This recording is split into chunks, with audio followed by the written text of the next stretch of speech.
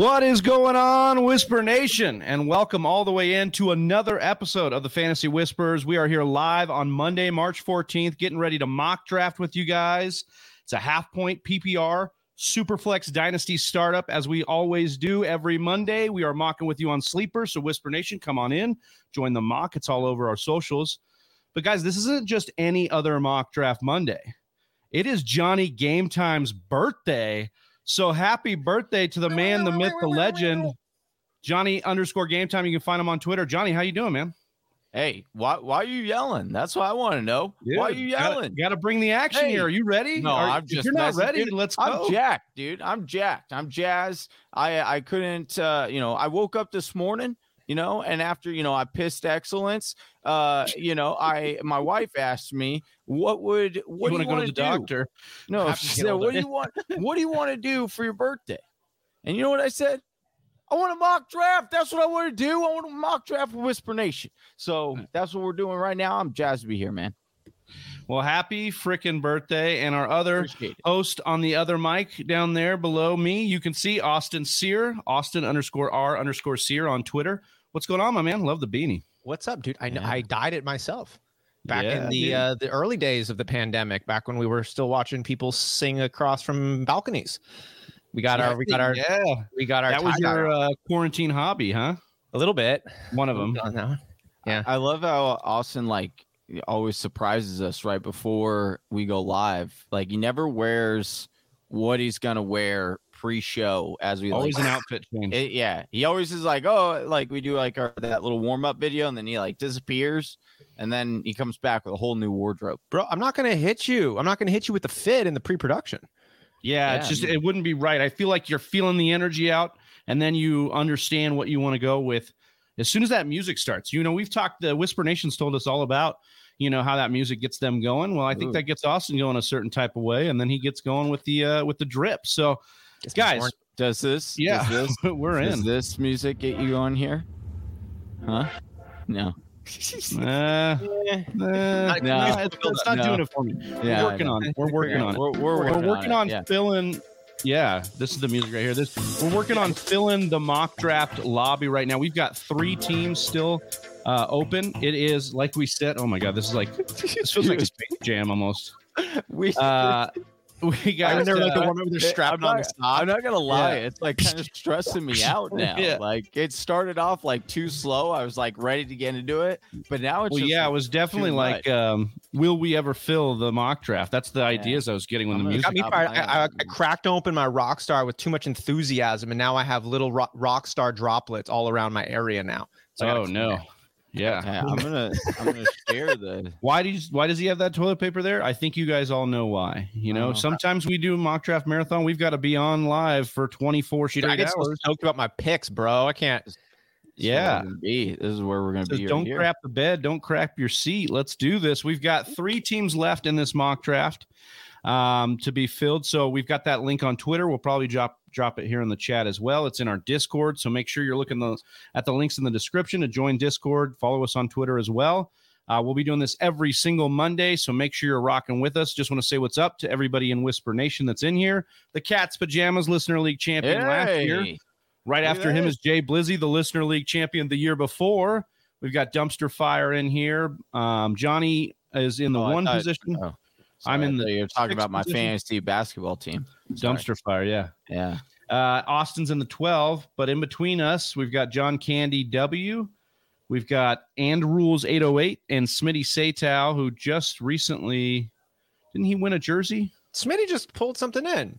Yeah, he cards, jersey, right? Oh, cards probably. Smitty won a car? Well, no, he won I think he was trying to trade the Akers jersey for the Mitchell jersey. So I think that's what he was trying to do. Oh, maybe he did win a jersey. That's a good question. Which would you rather have, Mitchell or Akers? In Dynasty? I think I'm going Akers. You won't. I think I'm going Akers. Mitchell's interesting. I think he's definitely solidified himself as a guy with a shot, but Akers is, at least higher capital, showed he came back from injury, better offense. I think all that lines up for him. Hey, speaking of shooting your shot, man, some of these guys getting some free agent deals right now. Woo! Oh yeah, man. How about your boy Christian Kirk, Johnny? Dude, 21 mil a year. I was like, what? Yeah, dude, he got 21 mil a year. Yeah, the Jacksonville Jaguars. Hey. Tell Brett Johnson that's why Michael Gallup got the deal he did. Oh yeah, I mean the market is wild right now. I mean, look at Mike Williams' deal. Makes that look like chump change now.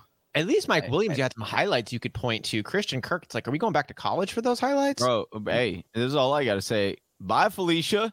That's what I got to say. I do not. I'm usually really excited when people get paid. Like, we like to promote that. That's one of the things about our show. We definitely like to promote. But that's one that I'm like, hey, go ahead, Jags. So pay that man 21 mil. Talk about a birthday present. He got it there. Cat's Pajamas says, "What's up, guys? Happy birthday game time. It was my birthday yesterday, so I'm using my birthday mock draft too. Happy birthday, Cat's Pajamas. Let's go. Nice. And then we got our boy Freak Stomp in here asking Austin for a little bit of a peekaboo. Oh, we got him. It's always in there. We got a few more spots left before we rock into this. Guys, are anything in your mind picking that 12 position, Austin? I'll start with you. You're in a super flex, right? When you get there, yeah.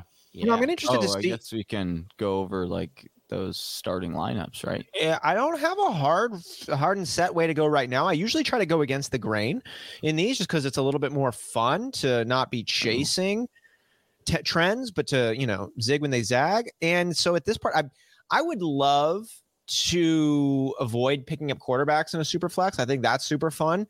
But on the same token, if nobody picks up a quarterback, in the beginning, I don't have a problem swooping up Patrick Mahomes and Josh Allen or something weird like that, which will not be available at the 12 spot, but you know what I'm saying. Yeah, I mean, something will be there quarterback-wise. It usually is on the turn before you start having to just wait on quarterback. But you've been a proponent for waiting on quarterback in Superflex, so we'll see how that goes. Guys, if you're mocking with us or you're wanting to mock with us, make sure you hit that like button, hit that subscribe if you're new to the channel. Help us continue to grow this thing and come back every single Monday as we lead up to our mock draft marathon in the month of July, most likely. Still to be determined. It'll be in the summer months because as it gets hotter, we get hotter in our mocking. And we got to go for 24 hours and get it with you. Get the heat going. Johnny, you want to talk a little bit about our rosters today? What we're doing with this particular mock? We know it's a half-point PPR super flex, and it's a dynasty startup. What are we looking at roster-wise? So you got obviously one starting quarterback for sure in there. You have two running backs. Most people would start another quarterback, aka super flex there. You also have a flex at the wide receiver, running back, tight end spot. Tight end, 3 wide receivers start, and then we just did 6 bench spots here. But normally in a dynasty, you do 25 plus, or probably like 25. That's what I like. But we won't go that far tonight. We're just Slim Reaper, who just was right before no defense picker. Sorry. Oh, we usually try to punt those, right? So yeah.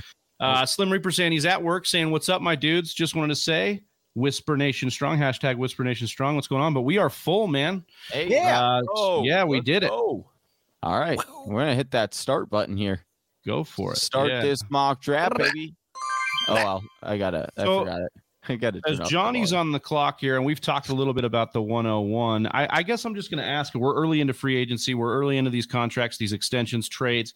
What's been the biggest surprise move for you, Austin, that you've seen go down so far this offseason? Whether it's the Russell Wilson trade or Rodgers staying. What any of these contracts? Well, the contracts at the wide receiver position have been startling. I'm startled. I guess I'm not surprised looking at it now. We've said that this was probably coming up. I was just telling Brett Johnson in our League of Record chat that the price of wide receivers is going up.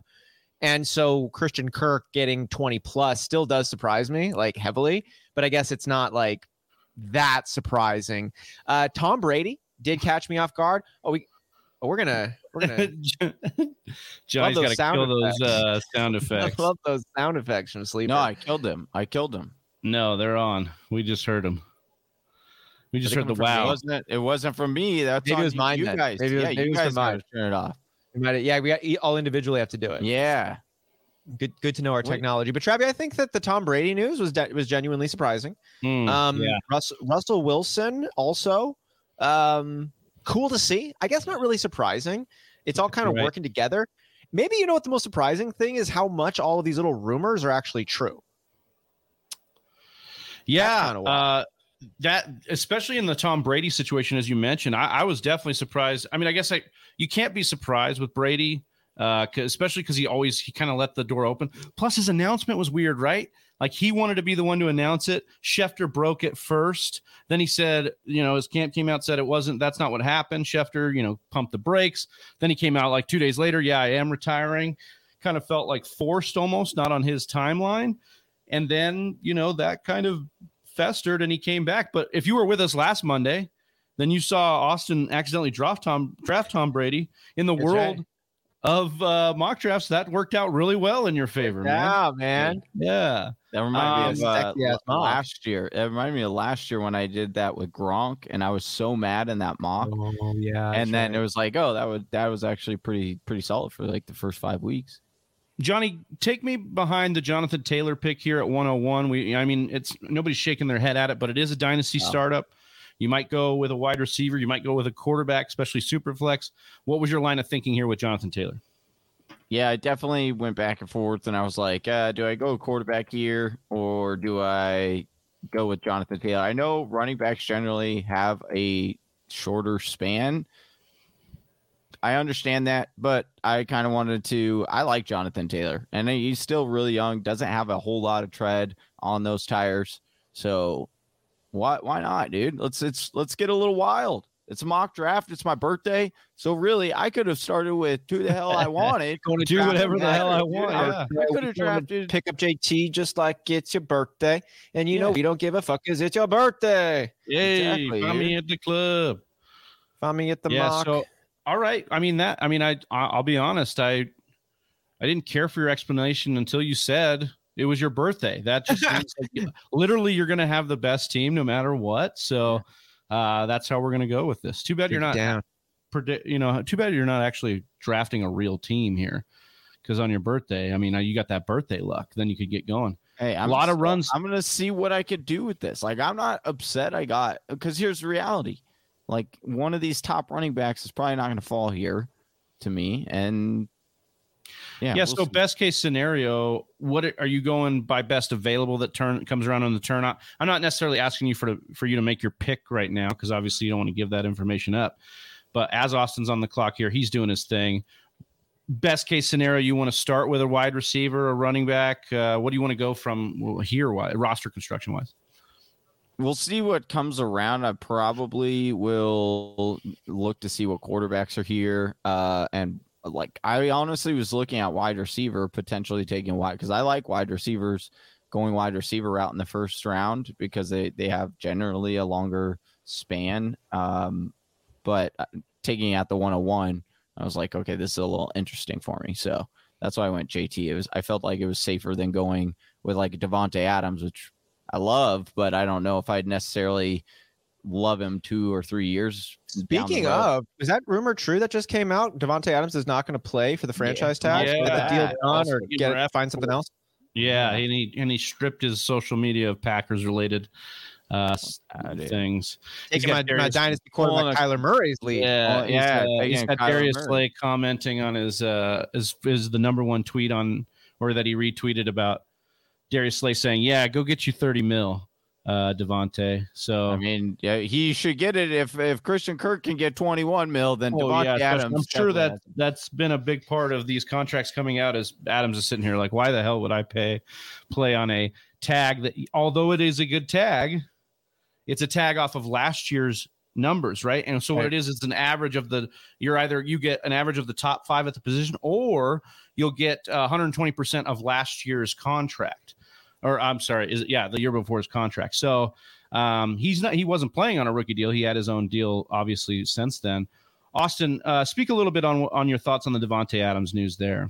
I think it makes a lot of sense, to be honest. And I think that it makes sense from all parties involved, from all perspectives involved, with the Packers and Davante Adams. Like, I talked last week about the Aaron Rodgers contract, the 4-year deal that came out. that Aaron Rodgers then said wasn't true. Speculation is because his headline was stolen by the Russell Wilson trade. And I said last week, I still think it's going to come out. It's going to be a 4-year deal. Like, I think that's probably what ended up happening, just like we've seen a lot of these Aaron Rodgers rumors end up, being more true than not. And I think Davante Adams is smart to want to hitch himself to Aaron Rodgers right here. And as Johnny pointed out, I think like Adams is around 28, in his later 20s, still in that prime, but, a couple of years of it left most likely.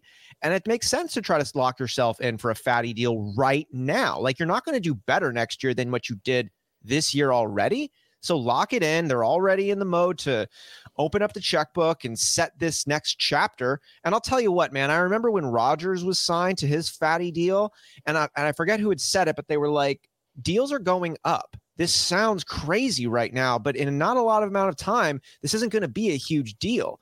And just look at economics all the time. Like, we just have to get used to numbers changing. We get used to gas going from $1.50 to $4.50. Obviously, there are some wild things happening, but everything just ends up costing more money. It's just how it goes, and it's a freaking relative number. And we're like, oh my God, $30 million for a wide receiver. Yeah, and in not too long, it's going to be $50 million for a wide receiver, and it's going to cost $3 million to buy a house in Nebraska. Like, it just is. Get yourself more money. Not just the gas prices. 7.9% inflation is going to the wide receiver market as well right now, as we see Christian Kirk, Big Mike Williams, and that's causing maybe Davante Adams to beat his chest a little bit more and say, look, guys, I'm way better than those guys, so I need way better money than those guys as well. And well within his rights to ask that. It'll be interesting to see what the Aaron Rodgers contract ends up being. If it is cap friendly, that helps and that would help them get a Davante Adams deal done. Then kudos to him. I feel like maybe he had agreed in verbal to a bigger contract and then got roasted on the internet about it, and maybe had a little bit of cold feet because he said it was supposed to be a cap friendly deal, and then it was a giant deal, made him the highest paid player. So Rodgers, do you think the narrative is coming out that he wanted to get credit for being more of a team player, and then he wasn't getting that kind of credit? Yeah, I think so. I think that could play into it a little bit. I mean, who knows with that guy? He's just like, it's so narrative driven, so diva oriented. I could see all sorts of things being child. And we have still not seen the numbers come out official from that contract, other than what Rappaport initially reported that then was refuted. So we'll see what ends up happening there. I'd really like to see what happens there. So Austin, quickly, as Johnny's on the clock, I wanted to just ask how you're feeling about Burrow and Murray on that turn there. You ended up going double quarterback in the Superflex. I went pure sex appeal, baby. That's what I went with. I was like, Joe Burrow, Kyler Murray. I was like, you don't get shinier than these two guys right here. I thought about Action Jackson right there. But nah, give me Kyler Murray. I know he might be playing baseball here pretty soon. But Joe Burrow it's just great. I love either one of these. And I wanted to say on this one, and Johnny, you've been saying some big updates, I'd say, to your overall analysis. One, kudos for always considering new information. Kudos for always taking a hard look at your take and saying, well, how can I make that take even better on it? And, I had heard somebody talk about Kyler Murray. We'd said this in our chat, and I thought it just was a profound observation by an NFL defender. They're like, look, I've hit a lot of NFL quarterbacks. Kyler Murray does not like to be hit. And I used to think that the way Kyler Murray hit the ground and slid was out of wisdom, is about him being smart. And I still think it's smart. But now I'm starting to see his actions not coming from a place of strategy. They really are coming from a place of preference. And if you're avoiding getting hit because you don't like it, not because you're trying to be smart in the long run, that to me is a profoundly different set of positions. And I don't know if that's what you say on the table. I mean, are you saying Kyler Murray's soft? Hey, also can we all? I mean, we all can agree that, and I most certainly can, because and have a lot of relevance to it, because Kyler Murray is my height and is. Are you about to say who would want to get hit at that size? Yes, absolutely. That's a bad point for Kyler Murray, dude. That doesn't work in his favor. Then it's like, oh, you're not right for the NFL. This isn't your sport, bro. Lamar Jackson does the same thing when he runs. He runs out of bounds a lot, and he does it because no one wants to get hit by a 250, 300-pound linebacker or a 350-pound lineman True. But what do you want more? What do you want more, to not get hit or to make the play? And I see Cam Newton in the Super Bowl. Make plays? You don't think Kyler Murray has made plays? Not as many as he could. You should go check the tape. You should. I have, and that's where this analysis is coming from. Johnny's hashtag team check the tape. Also, he is Kyler Murray. Hail Murray. Have you not seen that play? That was miraculous. Have you not seen how many times? I did, and then I saw the last play of his in the playoffs. Okay. It's fine. Like you can. It doesn't. You can hate his character. I get it. You don't like. Whoa! What? Who said that? Hey. I'm saying the character of saying I don't want to get hit. You can hate that fact. That's a character trait. You can hate that. You can hate that. But he's being smart in the fact that, like, yes, he cannot sustain getting hit by 250, 350 Johnny, I've been with you.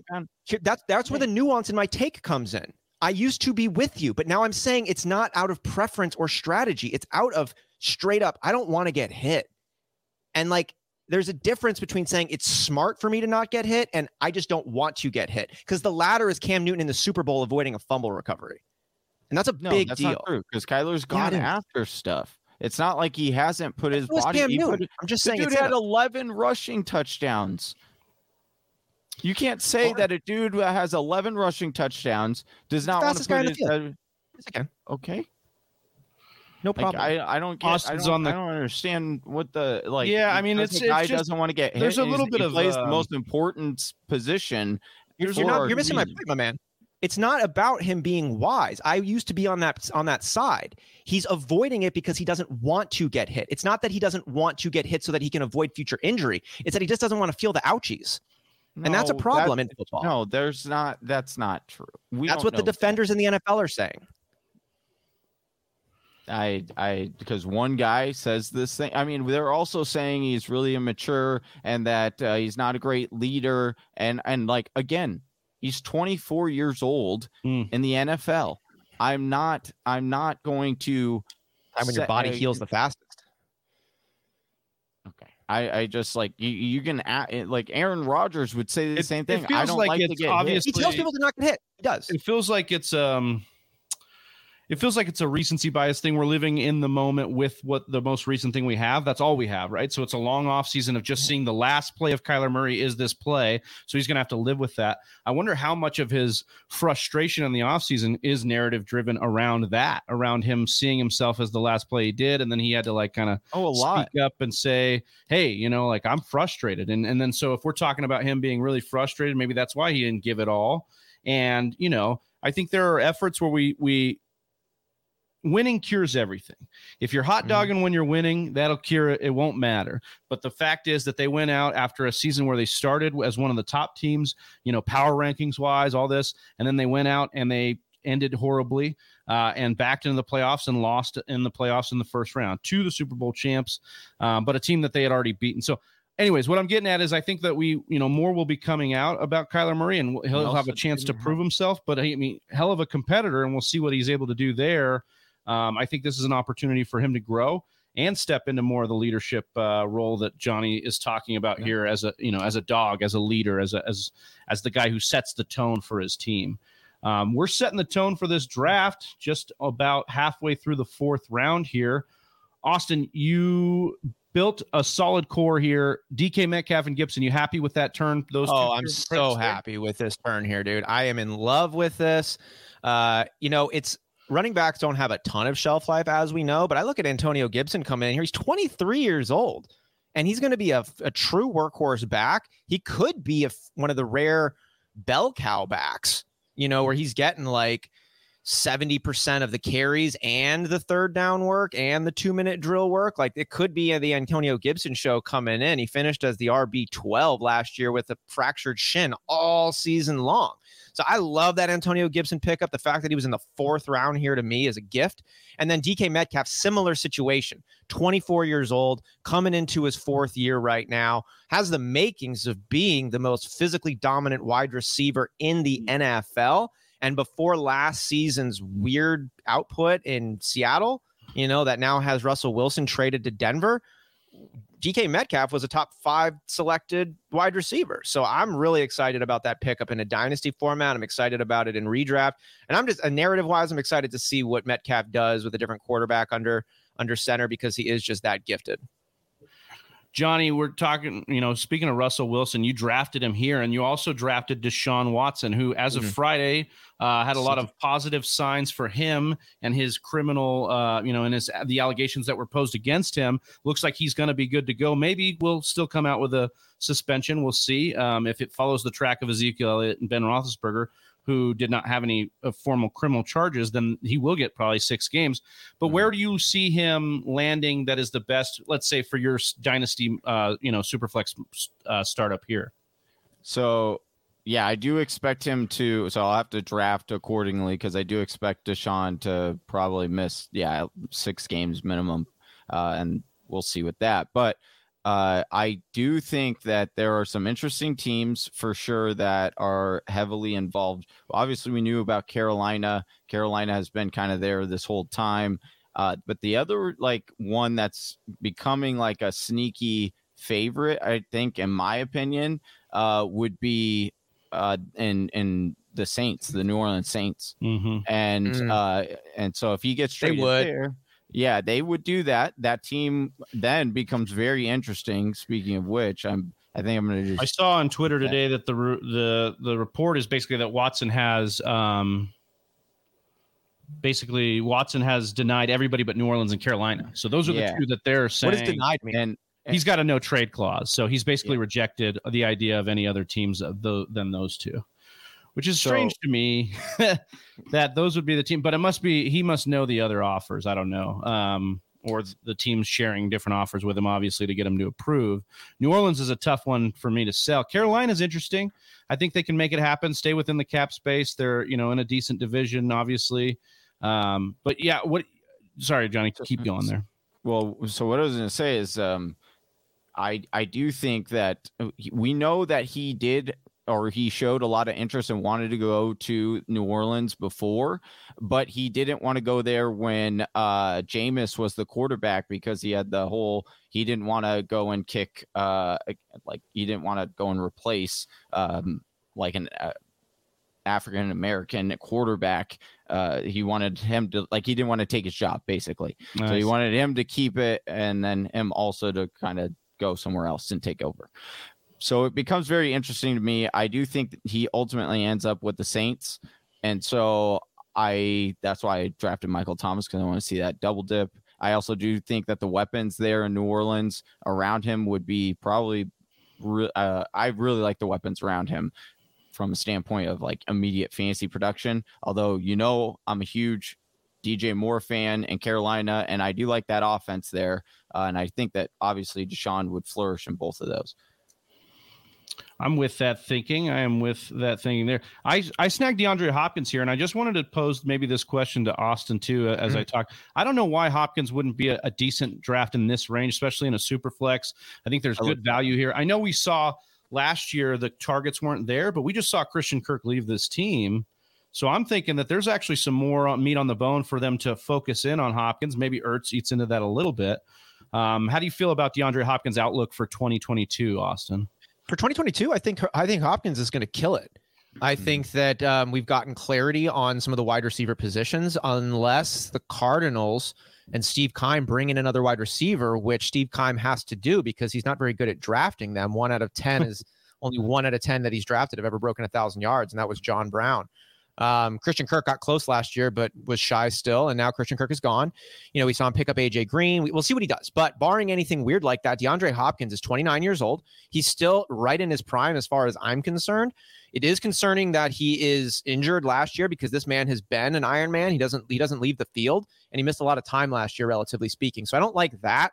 But I think DeAndre Hopkins is one of the best wide receivers in the NFL. I think he's just a straight up motherfucker.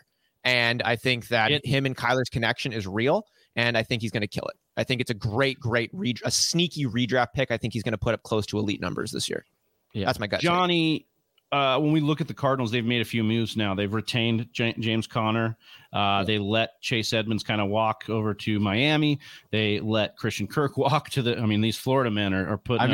I don't know if I think they were like, all right, bye, Felicia. When don't get me wrong, I love Chase. That one really hurt me as a fan. I really enjoyed Chase Edmonds. I'm a big Chase Edmonds fan.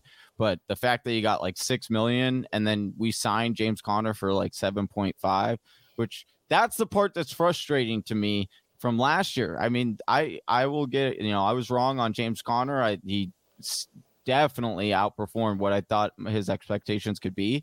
But it's like, why didn't you sign him when you could have gotten him so cheap last year? You could have signed him to the 2-year deal. That was why I was so confident that it was going to be Chase's role, was because it was like such a minimal contract. It was just like, that's. Hey guys, really quick, sorry to interrupt really quick, but Amari Cooper, Mike Evans, or Devonta Smith?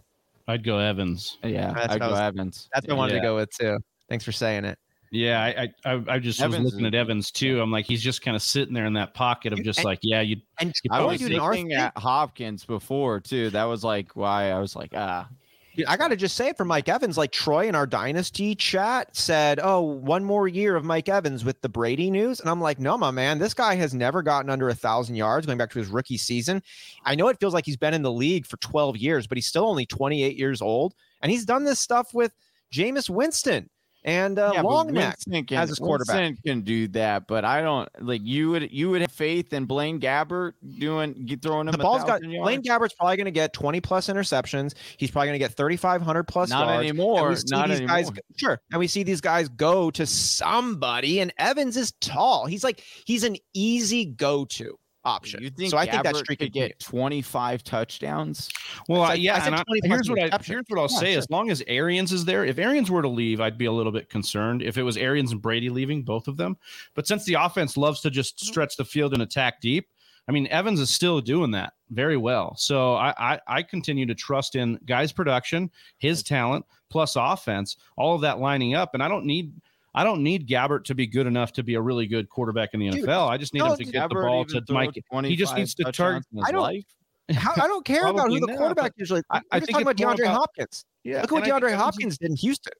Yeah, and I think Evans is going to demand target share. He just always has, and I can look to that and know that with certainty, regardless of quarterback, he's demanded that 20 to 25% market share, and I think that's still the case. His best year, he threw 10 touchdowns in 2015 and started. Has he been like he started 8 games? He started 8 games. So even if you doubled that, 4,000. He did throw for 2,000 passing yards at that, and I'm pretty sure that was Cardinals. That was BA. That was 2015. Even bad quarterbacks are professionals, and they got to go somewhere. And garbage time is good for fantasy.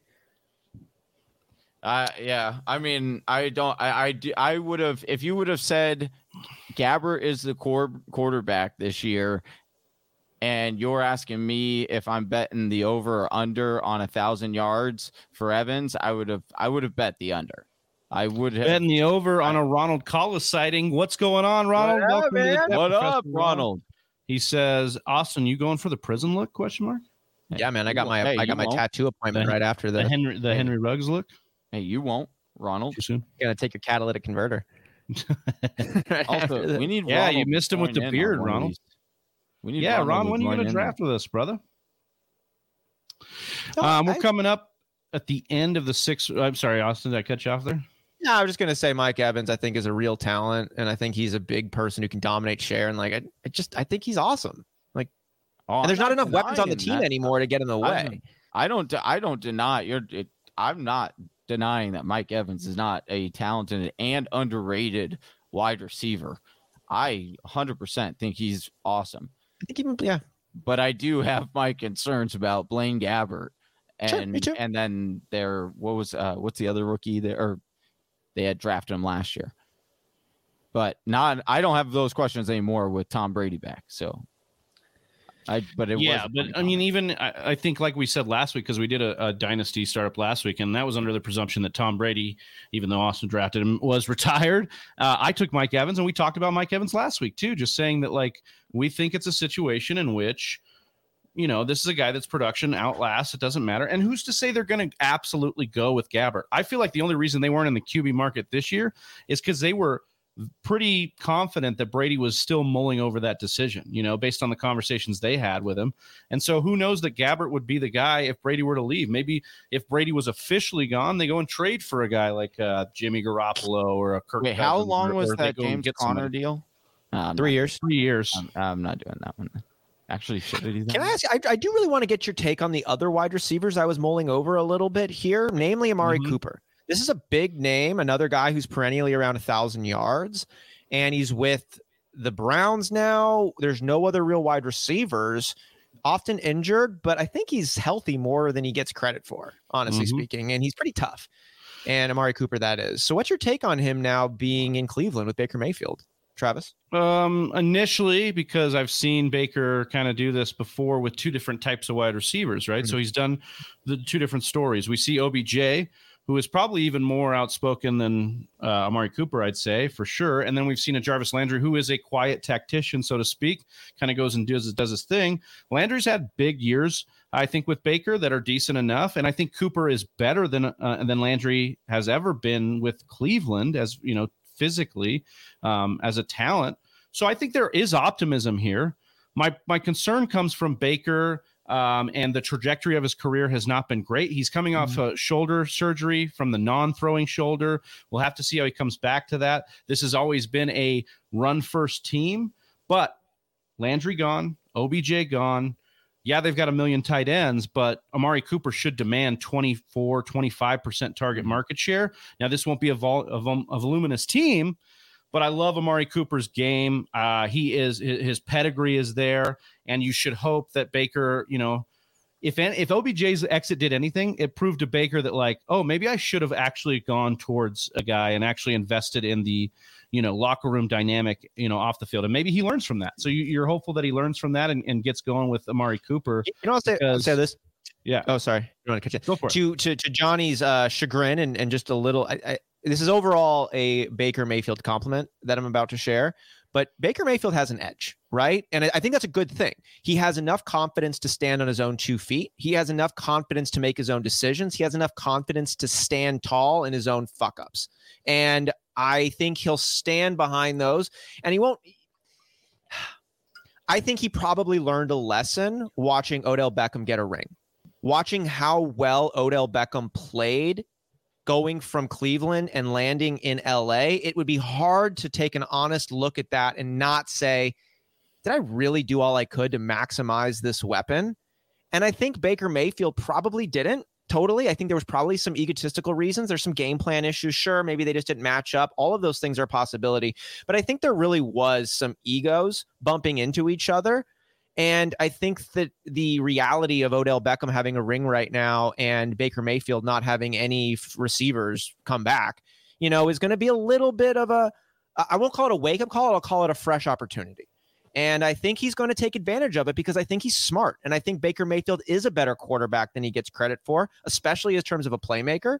I think he can do a lot. I think he can bring a lot of energy to your team. I think he's the exact type of guy you'd love to see pull it together and be your number one guy.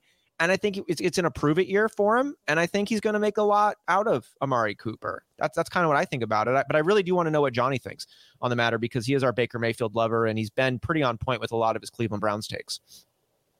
I mean, I do agree with Travis on the market share. The market share is definitely going to be there. Amari usually doesn't miss time. I think he's going to be a really good value in redraft.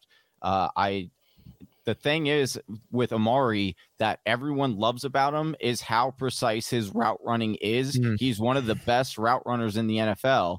That's what Baker is good with. He's good with guys that was why you were getting these third or fourth string wide receivers that were coming in and they were having these pop off games, but it was because they were just running the routes that they were supposed to run. And that's not a diss on OBJ. OBJ is a fantastic athlete.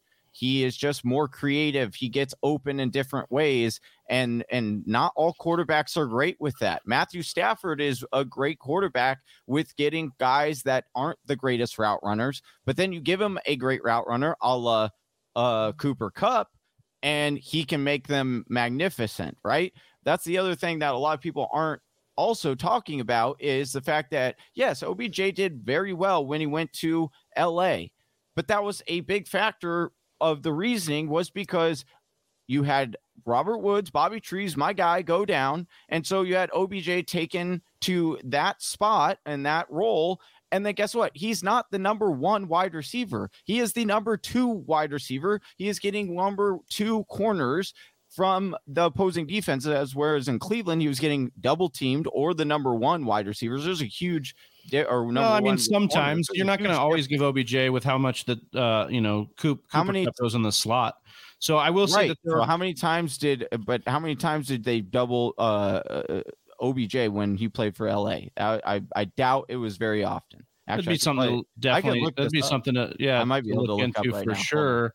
Do you like Amari Cooper and Baker Mayfield this year? I do. I think it's but to your point, and I think you hit it right on right on the head.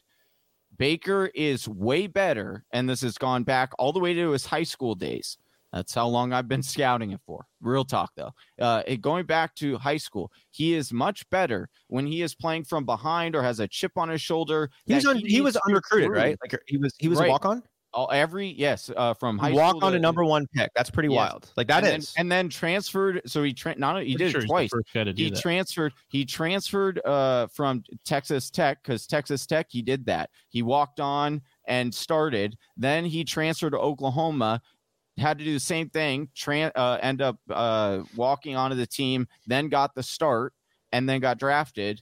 But he plays better when it's this chip. Like he's got to prove something. No, I feel like, can I share this little thought with you on this one? I heard a commentator talk about Steph Curry. I'm going to bring in some basketball metaphors on this one, and I think it might have some relation to Baker Mayfield. I want to get Travi and Johnny's take on this one, as I know Travi's about to make a pick.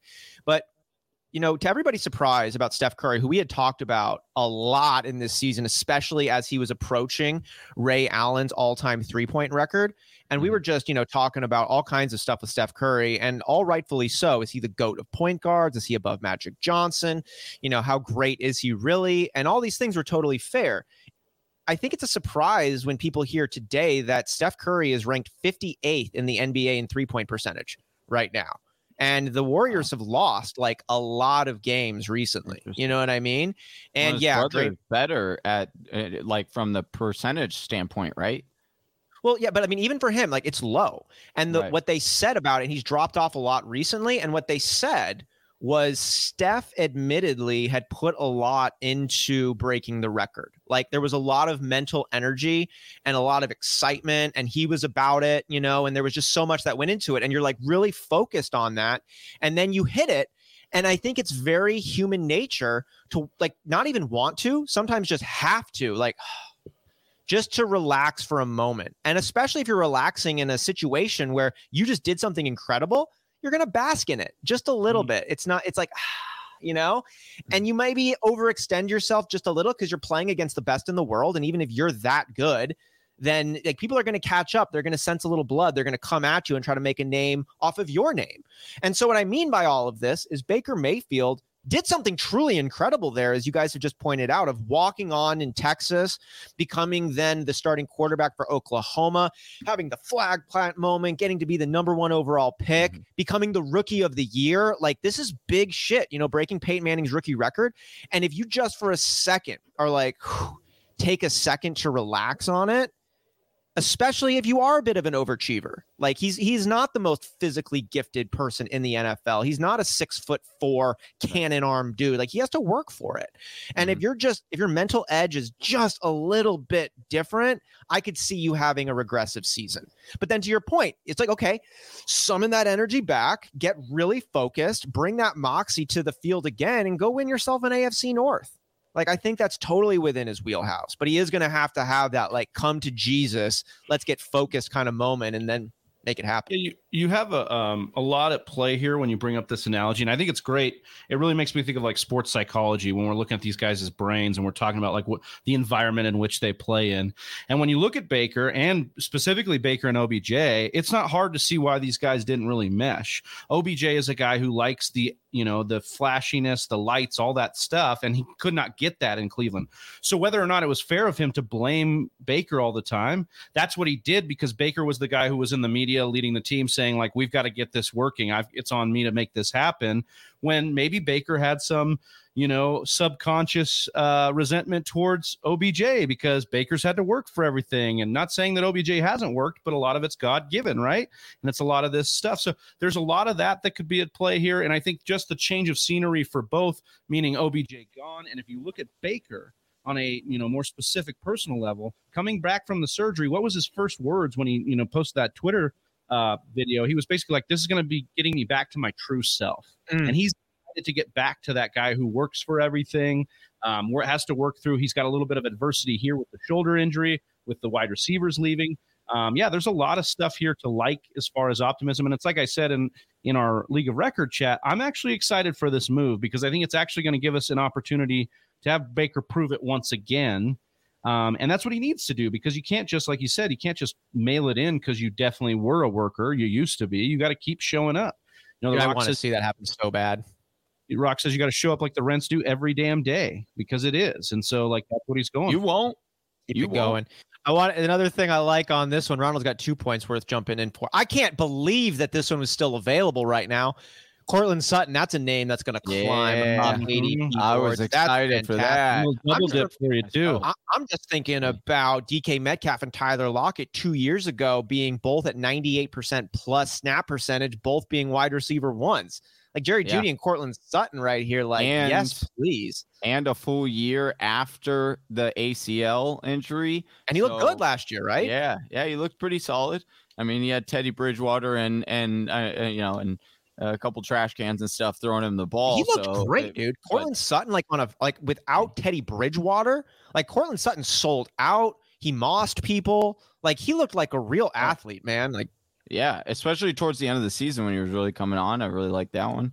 And then, I was pretty jacked about this. I'm not going to lie. James Robinson, getting him in the ninth. I was really seriously looking at getting him. I was going to go James Conner and then take him Robinson there. And then I saw Dallas Goedert, and he was like the last kind of tight end that I kind of felt comfortable starting. So I was like, why not, dude? Let's lean into this. Let's go. Let's build this championship this year. Let's go for the championship and make a run. I was maybe thinking about punting down the road with the JT, but let's go. Let's get after it. Especially with your kind of like, your anchor running back strategy you got going on here.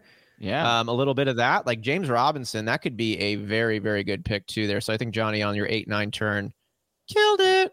I'm pretty excited about it. Yeah. Appreciate it. Guys, we're a little bit through the ninth round here, just about halfway through the ninth round. I want to let everybody know we will not only be grading all the teams here quickly, going through that at the end of this, but if you stick with us a little bit after the show, after like a 5-minute break, we're going to be drafting on Underdog.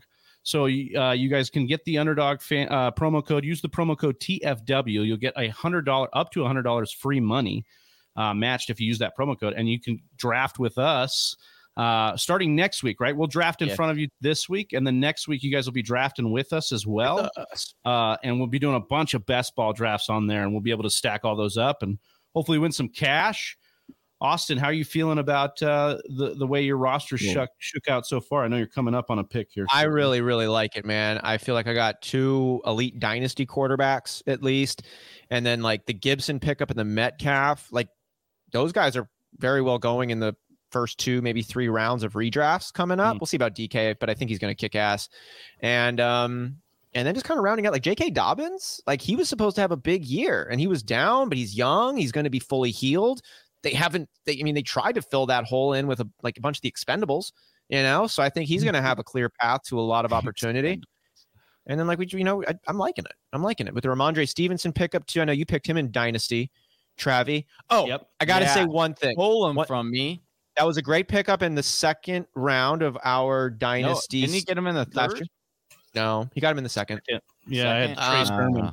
But I'm just fucking happy that the Amon-Ra St. Brown mess up I had in our Dynasty pickup last year ended up working out so good. That worked out. Hell yeah. I mean, and especially we've talked about the roller coaster with him too. Yeah, no, for reals. And there's like how he ended so strong. We talk about the strong finishes, but just to see, like, I love Devontae Smith, Travis. I almost picked him up, Devonta Smith. But to see him in redrafts going after Amon-Ra St. Brown, it's just like, yeah, I mean, that's the world we're going to be looking at, right?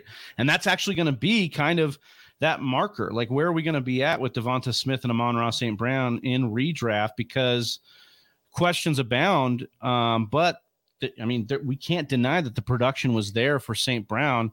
Johnny, do you think that I obviously think it's going to be hard for him to, especially if we have Swift and Hawkinson healthy. Yeah, it's going to be hard for him to hit those numbers, but it's got to be somewhere in between that and what we expected him coming in as a rookie, because we did like him coming into Detroit because of the lack of options outside of those two. So he should have some really good value this year. Where's that right sweet spot for you? Do you know yet? I'm not quite sure where I'd kind of feel comfortable taking him. I don't know if I would have taken him. I still personally like the talent of Devonta Smith more, even though we didn't see that full on display in year one. And then you've also got, you've got a different kind of options there that could be, available this year that weren't there last year. We'll see what Detroit does with their other wide receiver spot. But the big piece is Hawkinson, missed a lot. And then as well as like Swift, as Big Travie had said. So I am interested to see it. Now, if they don't do anything, then now I do believe it gets a lot tougher, because now you're looking at a team that's going to be down more oftentimes than not throwing. We do know they'll throw in Detroit, whereas it's just, I'm wondering if Jalen Hurts can take that next step next year with his passing. If he could do that. Now, he has done that similar to, and shout out to Travis. He had been saying this throughout Lamar's career, that each year Lamar gets better and better with, passing and getting and being more accurate, things like that. So that is very similar to Hurts as well throughout his college career. And hopefully he'll do the same in his NFL career. So if that happens, he can make that next step.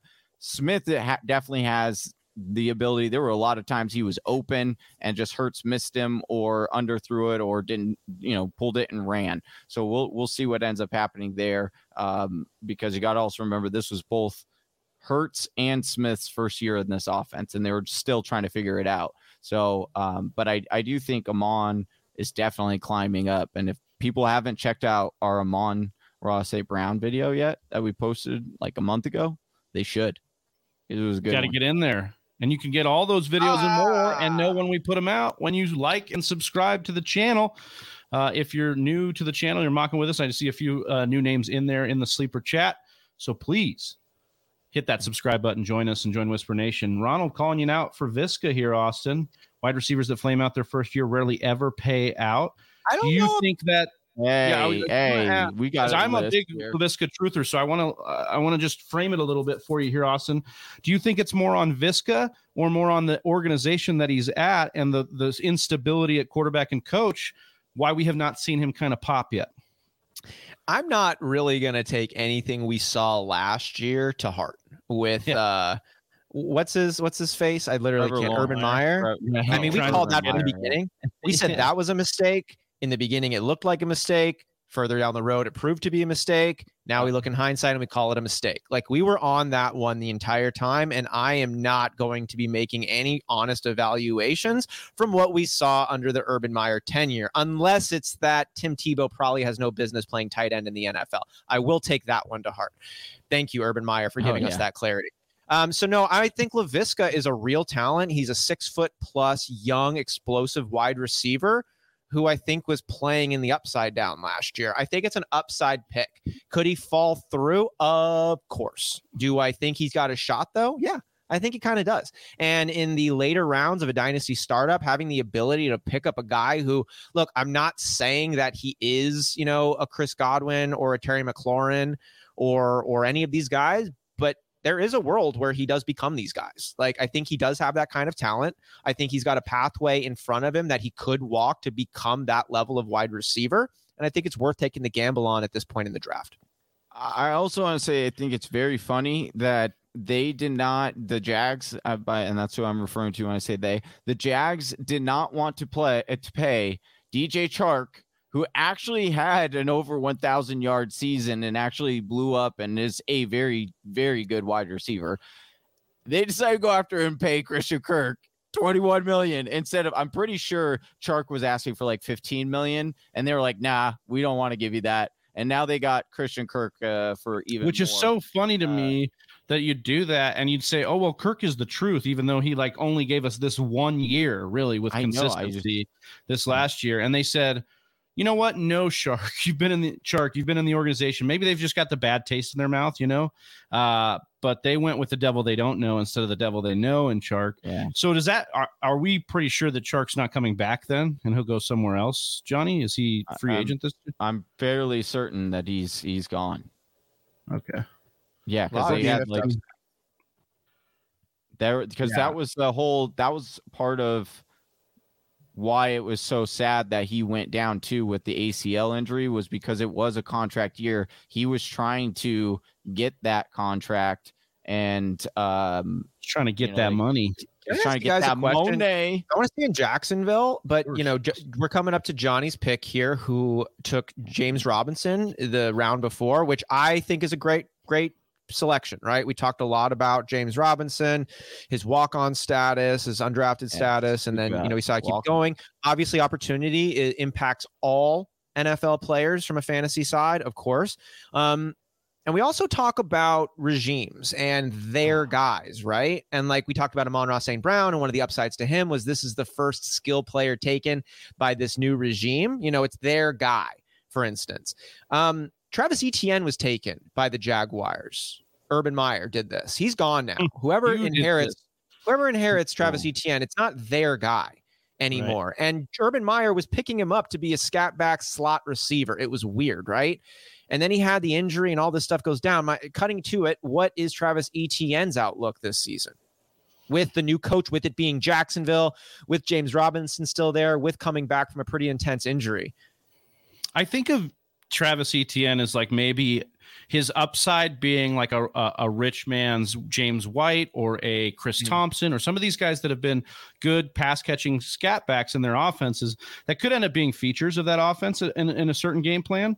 But I will tell you this, like Doug Peterson coming to town, he's not going to be afraid of running a committee, and he's not going to be afraid of using a guy like our guy, James Robinson, because guess who he had before? Jay Ajayi, Jordan Howard, some of these guys in their Super Bowl runs. And Jay Ajayi was just backs. A guy. They were kind of strong physical backs, like a James Robinson, right? An underappreciated grinder. So I'm with a James Robinson here, and I think that would be, I'll wait for James Robinson. He's probably actually going to be drafted, I would think, ahead of Etienne in redraft. We'll see what happens in Dynasty because of the age, but Etienne is a scary one for me. Like you said, not part of this initial regime, not a guy that could probably be a full down or a full 3-down back. And so with James Robinson just really being good, Ronald, thanks for the correction. You're talking about Blount in their Super Bowl year as well. So I think that's also another big back. So Peterson, I think is gonna work both, but I don't know that Etienne's gonna be worth the squeeze depending on where he settles here in redraft. His injury was pretty serious, and I know that with his high level of income and the modern advances in technology, that it's not unrealistic to say he comes back better. I'm not saying it's unrealistic he doesn't come back better, but in history, it is not a quick comeback for the injury that he sustained. So it might be a year or two even before he kind of gets his legs under him, even if he does come back this year. So I do think, but to your guys' point, Doug does, roll with two running backs, that's for sure, but he does like to roll out his most talented one and give him the bulk of the touches there. And I'm already been on that James Robinson bandwagon. Once I was off of it in the beginning, but once I got on, baby, I haven't left it. Well, I'll say Travis point really quick. Question back to you, Austin, because you've been the Robinson truther on the panel here. Yeah. How do you feel about Etienne coming back?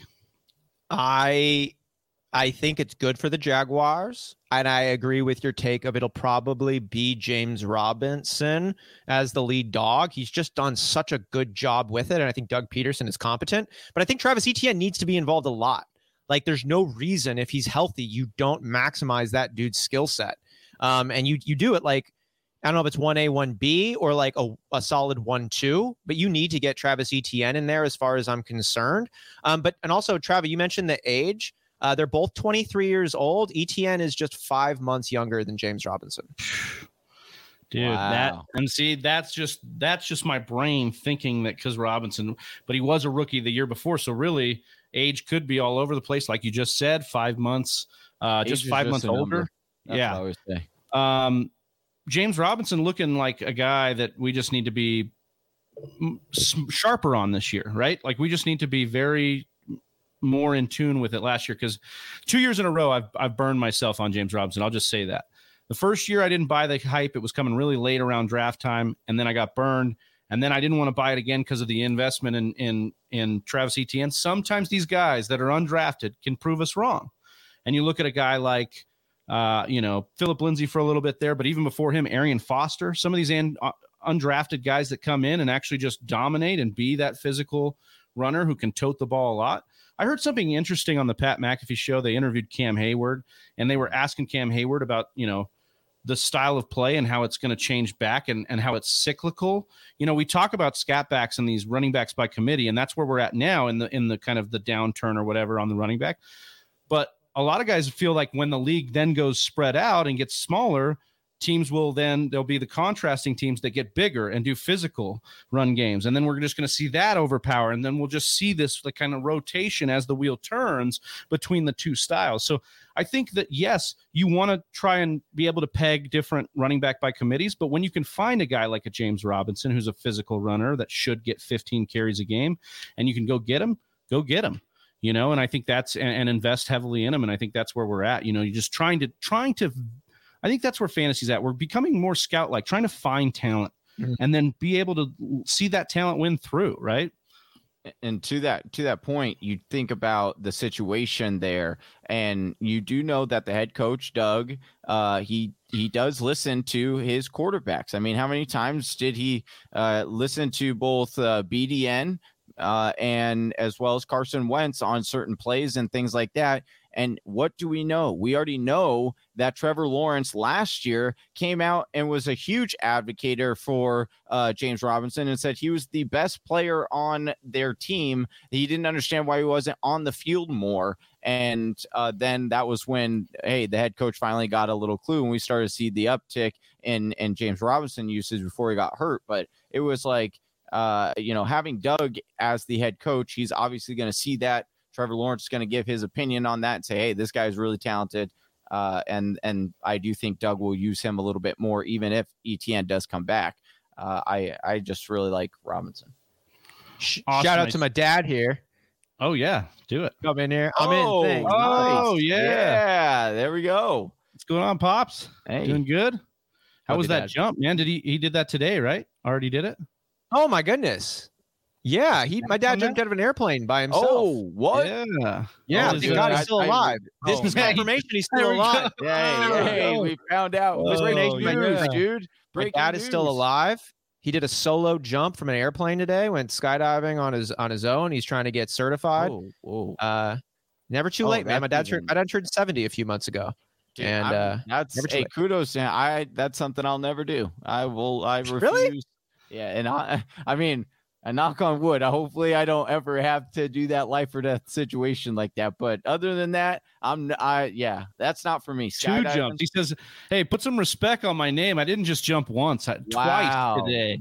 One wasn't enough. Congratulations, Richard, man. That's awesome. Congrats. He's got to do 24. He's got to do 24 solo jumps. So he's not in tandem though. It's like he jumps out and then they have two trainers that jump out just in case. Okay. Like, I can't find the pulley, and they're like, it's there, and you're like, oh, okay. I mean, that's pretty sweet though. Like I can imagine, like I know a lot of people like get excited about doing skydiving and whatnot. So doing it twice in one day, that's got to be ultra thrilling though. Yeah, you just start. You go. It's cool when you go to the sites and you see the people who skydive regularly. Like this is their thing. It's you go and you get like a season pass, and it's like let's just go. let's go. And they just it's like skydiving planes. They just keep them going. So that's cool. Absolute legend, Richard. Appreciate you jumping on here and being with us right after your 2 jumps today. He's like, hey, I didn't get enough adrenaline. I got to get into this mock draft Monday with you guys, talk a little ball.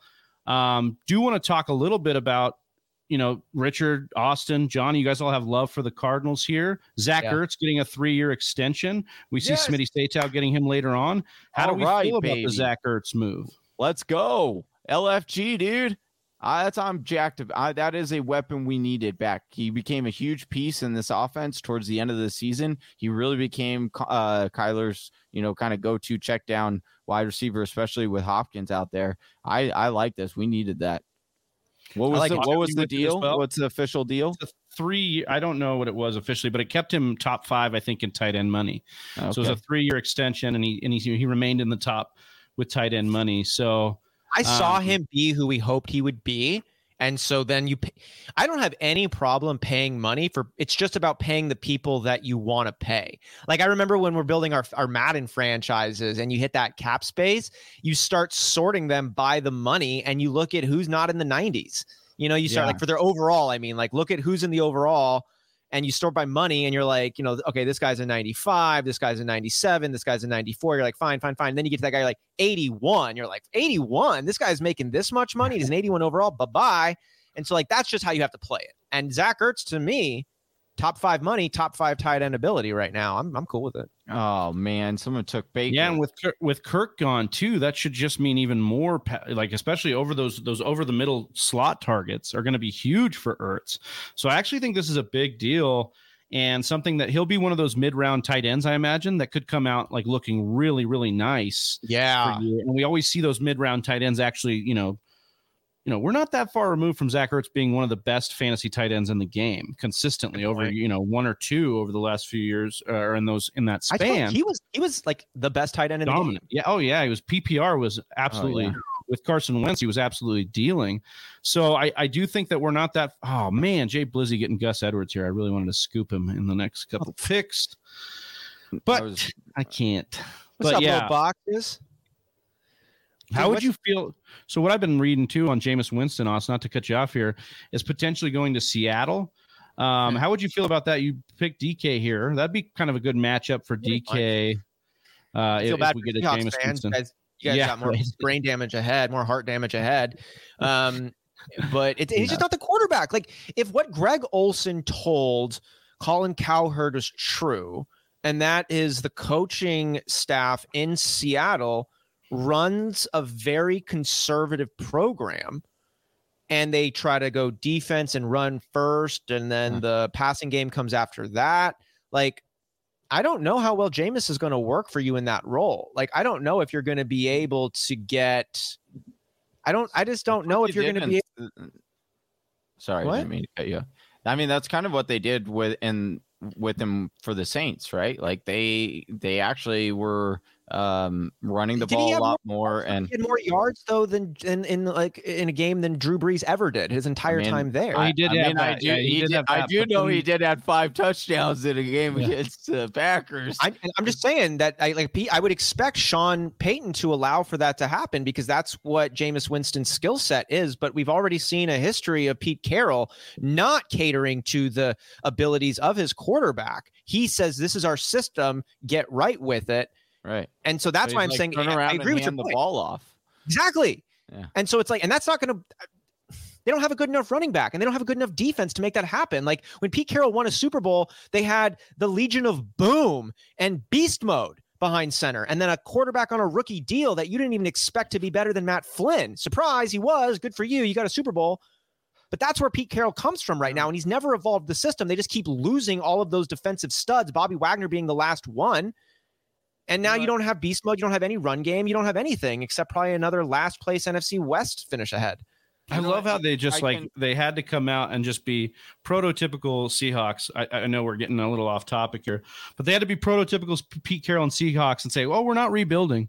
Just because we traded away Russell Wilson and cut our best, stalwart on defense doesn't mean we're rebuilding. Oh, yeah, it does. your division and the fact that you do not have a quarterback state clearly that you are going to be dog doo-doo. And for lack of a better word here, I think the Seahawks are going to be bad, and they're going to be finally. I think the Cardinals, Rams, and Niners are going to be excited to play Seattle because it's going to be one of those, in division games that you can count on to get you a win there. You know what? I just got to say that, I can put up with, I can put up with some talk. Birthday, so go on, King. I can put up go off, King. I could put up with some talk about, Kyler Murray and the, that whole situation. But Jameis Winston is where you draw the line. I could look past my Baker Mayfield, love and notice how the quarterbacks are getting worse here. However, stepping down. When you come out and you say that there are no good, talented running backs behind the Seattle Seahawks offensive line. I forgot about Rashad Penny. Excuse me. Yeah. Okay, thank you. That I was about to say. I would have drawn the line. And he's such a memorable player. How could I have forgotten him so easily? Yeah, infamous is the right word. That would have been the line. I would have walked off this set. I would have walked off. You guys would have. Oh, what's up? Little Box is in here from Twitch saying sup. He's got the Eisenberg thing on there. I like Whisper Nation, you're in here, man. You're new. Do what Little Box just did. Drop us a line, say what's up. Let us know where you're watching the show from. And if you like what you're listening to, consider hitting that subscribe button. And then just hit the like button, even if you like this or not. Do us a favor on that one. Just hit that thumbs up button. Allow this one to grow, because we're going to be doing the underdog betting at the end of this. We want as many people to be able to be a part of that as possible. Yeah, so we're just a couple of rounds away from the end. We'll do a quick rundown through the grades of this, where it'll be a lot like Whose Line It Is it anyways. The draft and the grades don't matter, but they're fun, and we're going to do it anyways.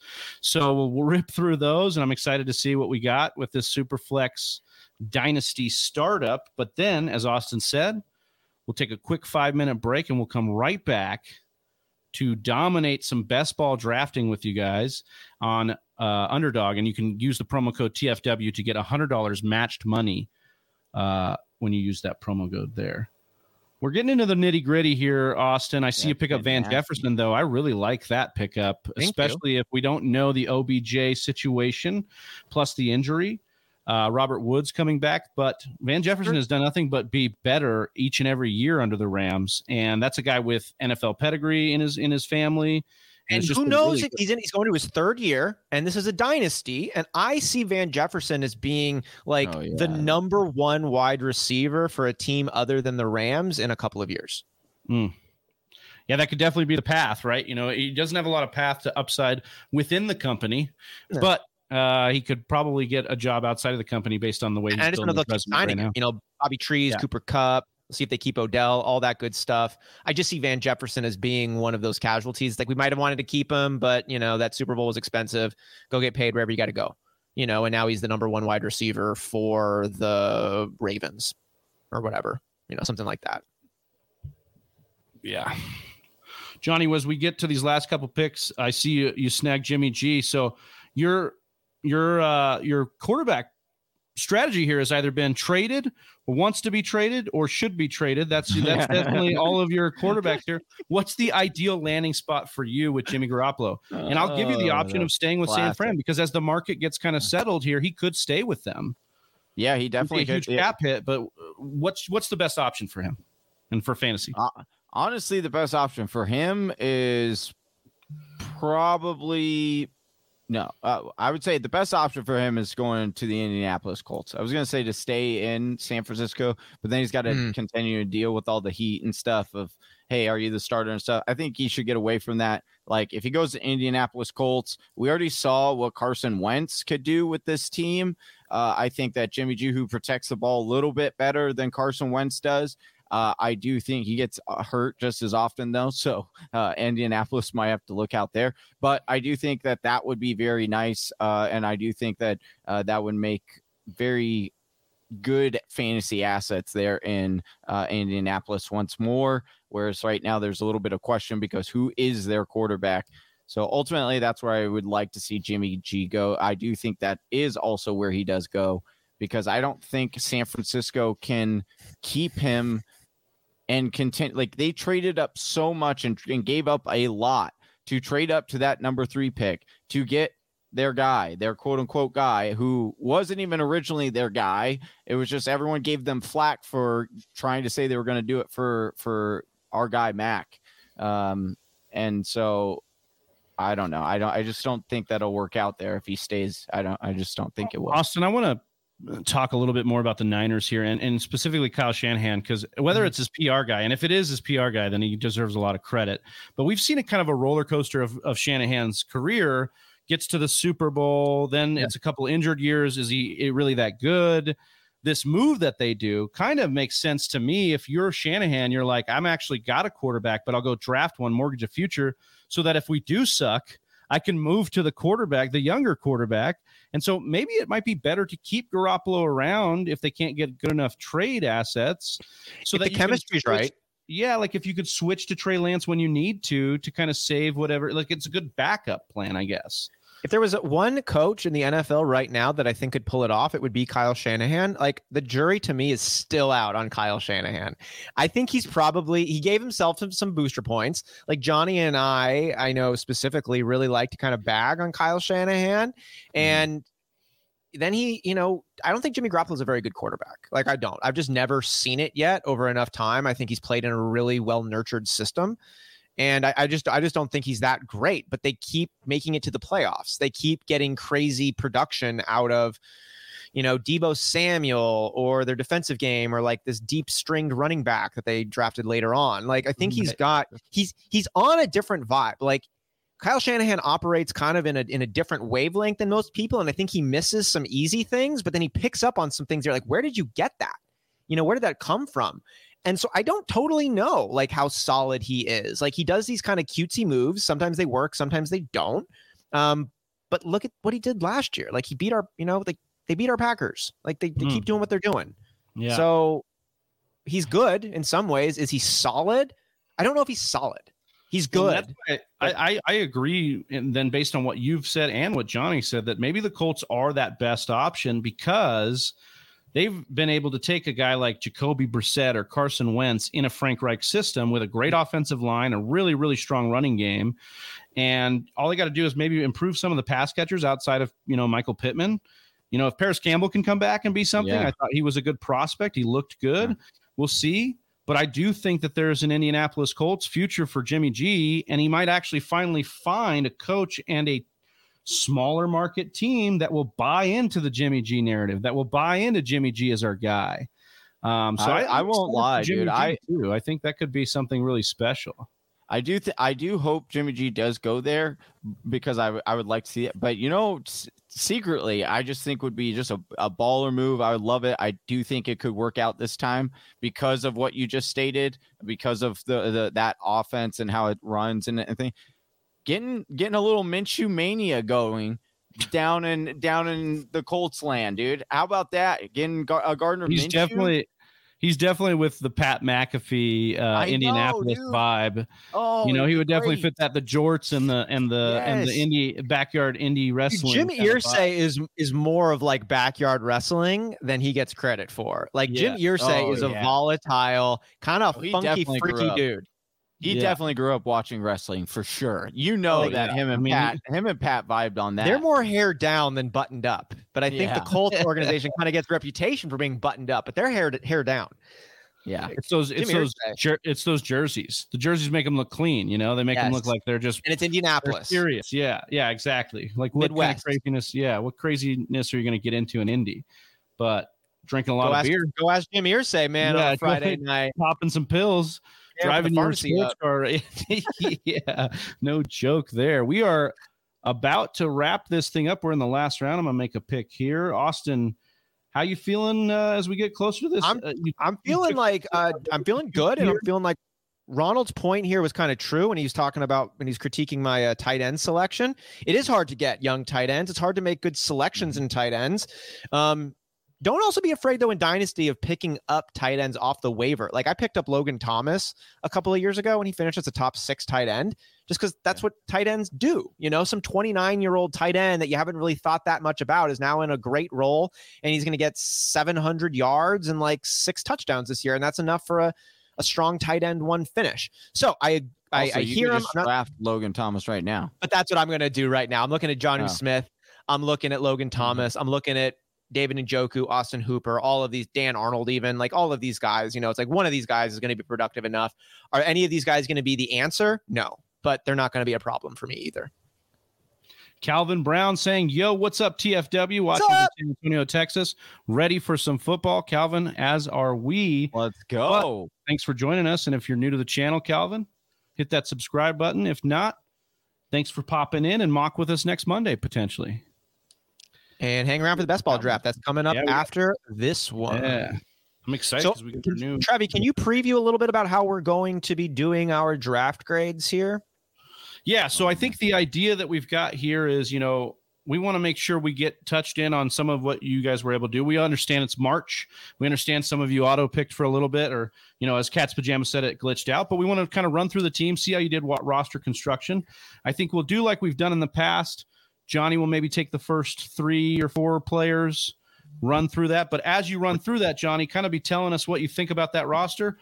Austin and I are then going to use our nifty whiteboards here and come up with either a letter grade or a phrase that accurately describes the grade that Johnny's kind of rocking through that roster. And then vice versa. I'll go through the next 3 or 4.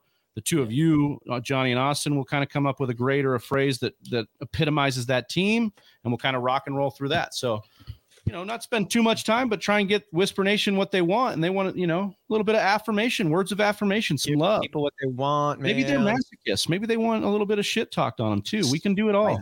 Hey, who knows? Naughty boy. We'll do it all. We'll do it all. We can rock right into it because David Njoku was Mr. Irrelevant there for Austin. But Johnny, why don't you take the first 3 guys here, Cat's Pajamas, Jay Blizzy, and Dumpster Fire, but start off with Cat's Pajamas. All right, TCP, defending Listener League champ, hopped in right next to me. I was a little worried because he normally likes to draft a lot of quarterbacks. As you can see, he did draft a lot of quarterbacks. He drafted 4. He got Pat Mahomes, Aaron Rodgers. He got our guy, Mac Jones. Who? Mac Jones! Who?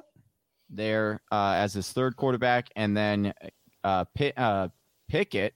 Kenny Pickett, who should be the number 1 quarterback drafted in this year's draft. We'll see how that goes. But pretty solid quarterbacks there. Then his running back room is as follows. Alvin Kamara, they got in the 3rd, which, depending on what the situation is with Sean, that could become really interesting. But we do also know that he's probably going to face some kind of suspension for this at least initial part of this year. So you have also Aaron Jones, who's a good running back. Leonard Fournette, we'll see where he ends up signing. Does he follow Tom Brady back to Tampa Bay? We'll see. Tampa Bay. We got our guy Chase Edmonds, now Philadelphia or Miami Dolphin. I'm not sure how I feel about it, but they paid him starting money. We'll see how it goes. Rondale Moore could see an increase there, and Chuba Hubbard as is another running back. He grabbed some nice depth there at the running back position. Wide receivers, this is where it is a little thin there. So he has Trey Burks, should be the number 1 wide receiver in a lot of people's books off the board. Then he got our guy, BMW, like that one who just got paid. Rondale, like I mentioned, and then Gabe Davis. They're actually not too bad. And then his 2 tight ends are Cole Clement and Uzama. So TCP, pretty solid team here. What do you guys give him? What's your overall grade here? What do you, Big Travie? Let's see what you gave him. A C. I'm gonna give him a C here. The reason, I just don't. Yourself. Alvin Kamara has some major question marks. Dynasty or redraft at all. Running back position, Aaron Jones there. I'd like how he made up for it with some guys that could play win now kind of ball for him. But the wide receiver lack of depth for me is really the problem here. Mike Williams, who is absolutely up and down all the time. Rondale Moore, all these guys, none of these guys are really for sure 1. And so he's really lacking volume and attention at his wide receiver. So, you need the wide receivers, especially in Dynasty, as Ronald pointing out here. And I think that he just kind of, unfortunately, he said his phone, kind of crapped out, but I think he crapped out a wide receiver, and it's kind of putting a. I'm going to go. I gave him kind of a weird thumbs up. Whoa, dude, look at that. First of all, Austin that hand over is here, excellently drawn. Was that already on the whiteboard? That was already on the whiteboard? No, I was looking at my thumb. I was looking at my hand. It's an Etch-a-Sketch, dude. That's impressive that you were able to sketch that so quickly. Also, that thumb looks like it broke a little bit, but yeah. Yeah, kind of like the team. Yeah. Oh, yikes. Okay. All right. So we have Worcester Nation. Let us know in the comments what you give TCP's team. So we got a C from Big Travie, and you got a thumbs up with a smiley face from Austin. Okay. So moving on. Grades matter. To the 2 years ago Listener League champ and Jay Blizzy. We have Josh Allen in the first. Lamar Jackson is his 2 quarterbacks. He took back-to-back. Then he went wide receiver stack here. So we'll break down his wide receiver room real quick. He has Debo, Chris Godwin, which is a major jump from last week's mock draft, because we didn't know that Tom Brady was his quarterback. So Godwin fell quite a bit. DJ Moore as his 3rd wide receiver. Hunter Renfrow, our boy, gets him late in the 8th. Tyler Lockett in the 10th. And Brandon Cooks in the 12th. That's a pretty good wide receiver stack there. Then for his running back room, he got Travis Etienne in the 6th. He got Damian Harris in the 7th. Devin Singletary in the 9th, who I do think, we're only 2 mock drafts in, boys, but Devin Singletary's value is very great right now. He also grabs Gus Bus in the 13th, Myles Gaskin in the 14th, and then Jonathan Williams in the 15th round. So, and then his tight end is Mike Gesicki, who just got franchise tagged. So we do know that he is more of a wide receiver. I like Mike Gesicki. Good tight end there. So ultimately, what does this team satisfy your palate with grade wise, Big Travie? I'm going to say for Jay Blizzy, it's kind of an overall grade, but like a rock. And yes, that is a rock. Kind of looks like a frog, but I'm really glad that solidified here. Yeah, I had to tell you that was a rock. I'm just gonna say it's solid here. I think it's very solid, like a rock, like the Chevy commercials. Hopefully, like we don't get a rock flag here for the Chevy, but like a rock. No, I think that he did a lot of good work here to, risk mitigate. He's got the quarterbacks under control. He's got good wide receivers, a core of them that are very young, good upside. So I don't have much to say other than solid out of.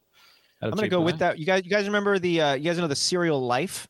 Remember the popular commercial back in the day? That's my grade from his, hey, Mikey, I think he likes it. Yeah, love it. It's not a slogan, it's a vibe. And it's like, hey, I think that this is pretty solid, right? Like he's got 2 really impactful wide receivers. His quarterbacks, his wide receivers are not like spring chickens, but they're all younger still. They're ready to go right now. And I think you're going to be able to make a lot of damage with that team. And then you've got kind of like underrated, but still like very good opportunity and good skilled running backs there. Etienne, Damian Harris, Devin Singletary, Edwards, Gaskin, Williams. Like this is the weakness of your team, but I like the upside that you give yourself and the floor that you establish with your other positions. So I like it. Nice. All right. Moving on to Dumpster Fire here. Takes quarterbacks. You start with Matthew Stafford in the 3rd. Gets Mitch Trubisky, who freshly signed with the Pittsburgh Steelers. Well, in theory, he's going to sign with Pittsburgh Steelers tomorrow. And then he got him in the 10th round. And then Jameis Winston, who we talked about for a minute, all the way in the 13th round. So those are 3 quarterbacks. His wide receivers started off with Justin Jefferson, which he picked at 104. Devontae Adams actually fell to him all the way to the 2nd round. That was a little bit surprising there at 209. I like that pick there. Jerry Jeudy in the 5th round. Really like Jerry Jeudy with Russell Wilson, but that's quite the draft pick value to pick on Jerry Jeudy. And then Robert Woods, our guy, Bobby Tree, in the 8th. Or is that that's the 9th. He got him in the 9th. And then Russell Gage in the 14th, who is actually the number 1 wide receiver right now for the Atlanta Falcons. So, and then he wrapped it up with a tight end, Mark Andrews, in the 4th, like that tight end. And then his running back room are as follows. He waited till the 6th round. He went upside down here. And he got Josh Jacobs in the 6th. I like that one. CEH in the 7th. Spiller in the 8th, which I believe is like the 2nd or 3rd best running back. And I haven't done a whole deep dive into the running backs yet, but I believe he's one of the top in this year's class. Then you got our guy. Oh, he went back to back here with the Seattle running backs with both Penny and Carson. So he didn't like what Austin was saying either. and then Trey Sermon there in the 15th to wrap up his draft. So based on that, I'm going to start this time with Austin. What grade do you give Dumpster Fire's team? I'm not so sure this is a Dumpster Fire team though. No, I like the team. I think the team is actually really solid. I don't look at a pick on this selection and find a spot that I think is a bad move. But when I look at the whole squad, I see incomplete. I see one good quarterback in Stafford. Trubisky's a nice fill-in for you right now, but we don't know. Same thing with Winston. I think Jefferson and Adams are a killer 1-2. It falls off a little bit with Judy. Now that could come up. But then like in the running back spot, like you got a really nice year probably with Josh Jacobs, but who knows what's going to happen after that. So I think you got a really solid foundation, but I think you're just missing some pieces. And I think this fun team is kind of like a Happy Meal without the French fries. So it's like you get the toy though. You still got the toy, burger, but it's still a little incomplete. Would you rather miss? Will someone get this kid a Happy Meal?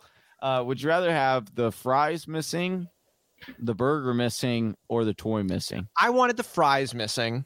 That was the one that like at least impacted me because I think this is a pretty good team. I went back and forth between the toy or the burger or the fries. I did. All right.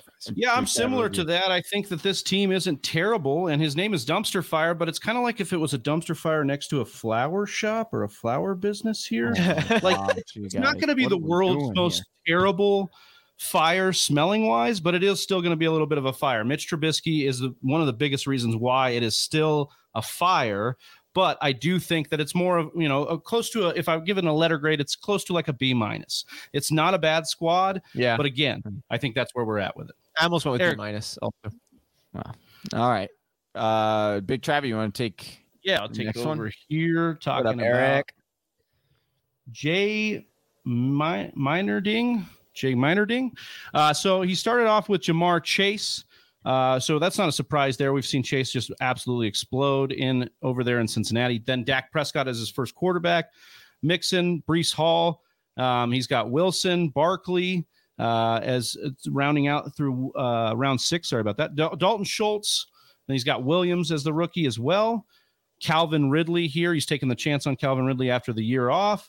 Zach Wilson as his second quarterback. So a couple of these guys back-to-back waiting on that second quarterback. Also Corral there. Alexander Madison, an interesting piece, as well as Khalil Herbert. Both of those guys, have guys ahead of them, but could, flash some brilliance to get ahead. And then we've got Irv Smith as his second tight end. So that's what we're working with. Johnny, I will start with you on a grade for our guy, Jem. Let me see if I can say this right. Jay Meinerding. I have to get. I'm still writing out. You want me to jump to me? Austin. Yeah. I went with a lowercase B- because I think this team is very young. I think it could grow into a capital B-, and that would be better in this evaluation.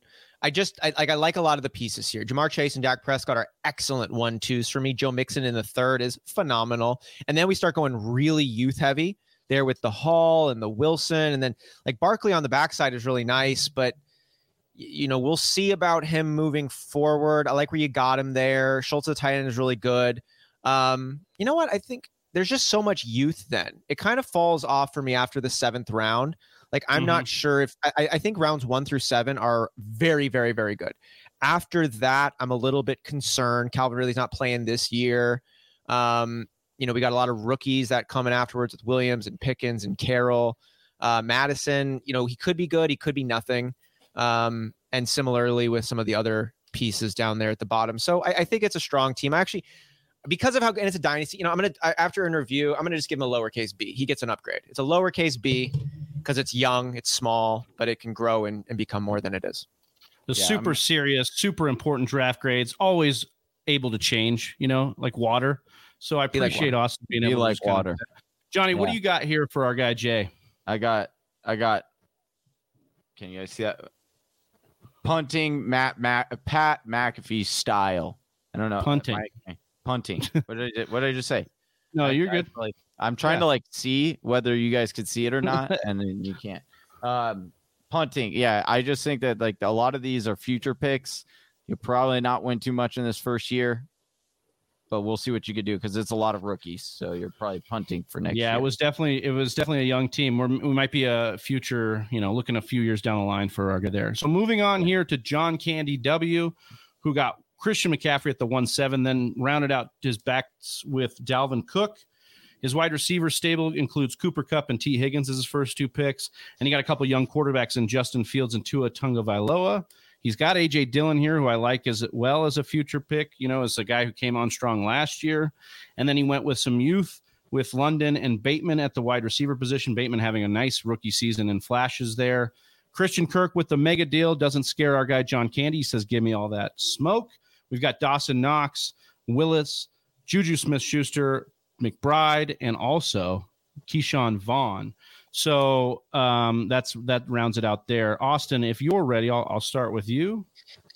Yeah, I think this is actually. I'm just gonna go like this. It's a B+. Yeah, for me on this score. I think. Oh, nice. McCaffrey, Cook, great win now pieces. If everything goes the way it needs to go for them to both be starting week 1. Cook, Kupp, and Higgins, great 1-2s there. Your third is going to have some question marks there. It's going to be London, Bateman, Kirk, Juju Smith-Schuster. We'll see. I think you gave yourself decent shot at the quarterbacking position with some real ceiling there. Justin Fields and Tua Tagovailoa.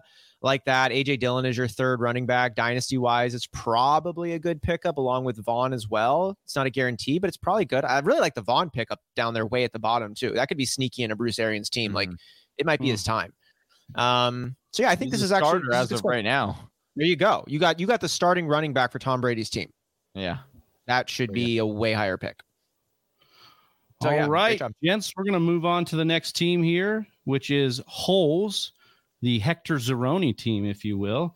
Austin Eckler was drafted at the 1-8 by Holes here to start. Let's see if he had any holes in the rest of his roster here. Tyreek Hill, Stephon Diggs, and Keenan Allen at the wide receiver position. Looking pretty nice to start. His second running back is David Montgomery. You hope that the new regime is a fan of David Montgomery. We've got Darren Waller at tight end, Tom Brady and Derek Carr at your quarterback. So eventually down the road, he's going to have to look at quarterback, but looking okay for now. Miles Sanders as a backup running back, as his third running back there, sorry. And then we've got Dotson, White, Williams, Ross for a string of 4 rookies in a row, followed by Mike Davis to round out this draft. So Holes was the team name. How are we feeling, Johnny, about Holes, the drafter? A. Gives him an A. He loves this team. I need to just write big. I do like this team. I think that when you initially started running it down, I was like, okay, these are also, I maybe had some question marks with the quarterback position there. Obviously Tom Brady getting older, but I think Derek Carr is a very solid and underrated quarterback that will be really good to pair with Tom Brady this year. And then you can kind of figure it out. But I think you'll compete right now. You drafted some running back or some rookies that obviously need to pan out a little bit, but you're kind of balancing out, winning now as well as developing or setting yourself up for the future.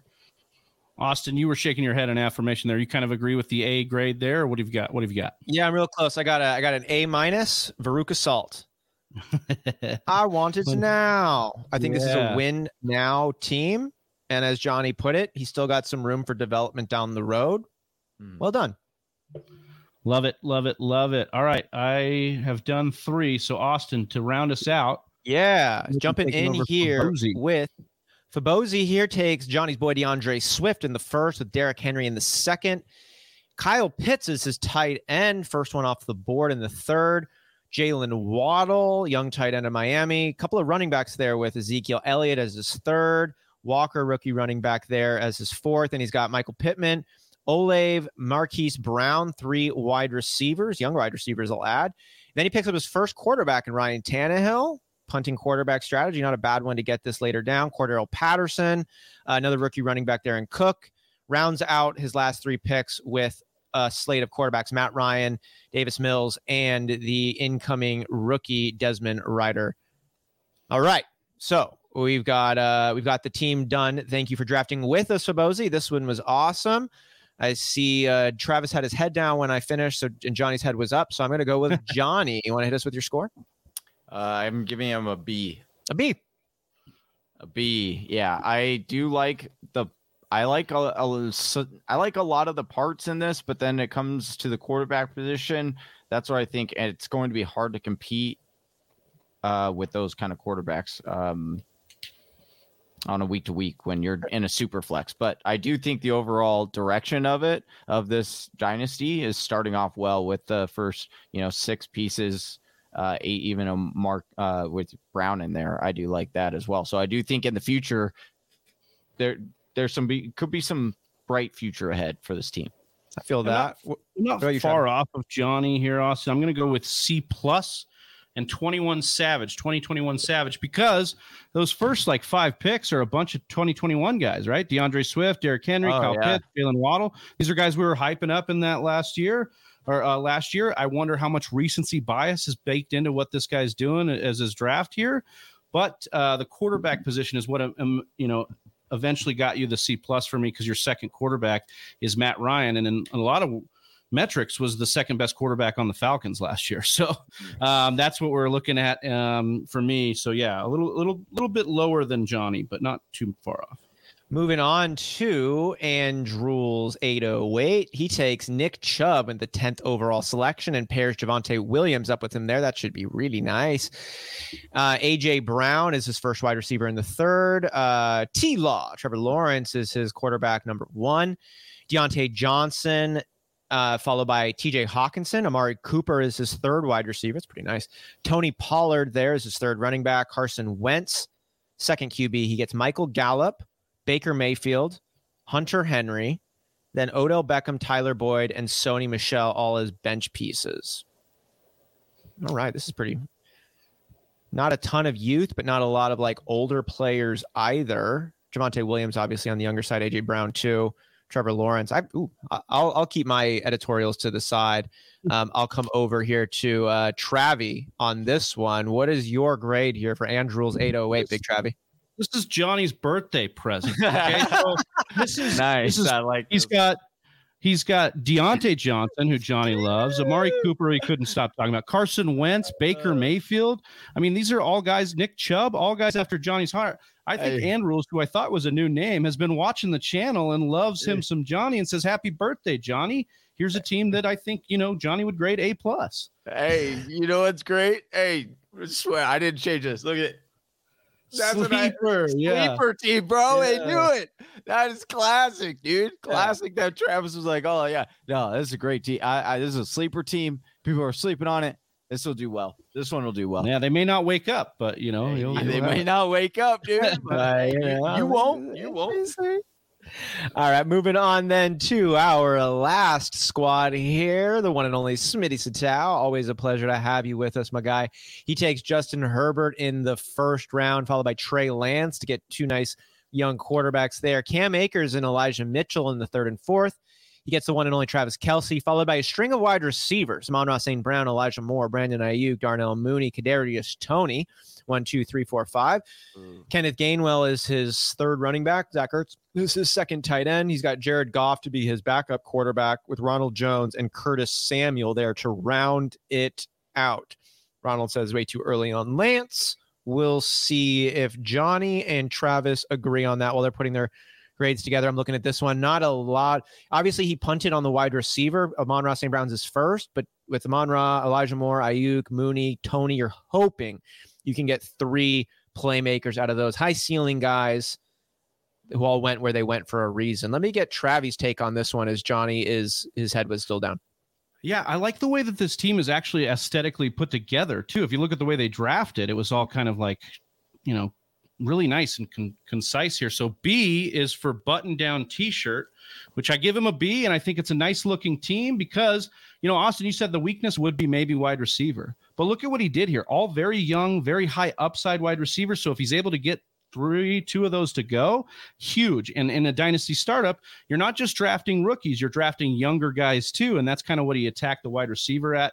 Love the running backs. Love the upside with Trey Lance. Yeah, it was probably too early, but maybe he wasn't going to get him coming around there. And this could change in the coming weeks. If Garoppolo does get traded, Lance is going to start getting more hype and going a lot earlier as well.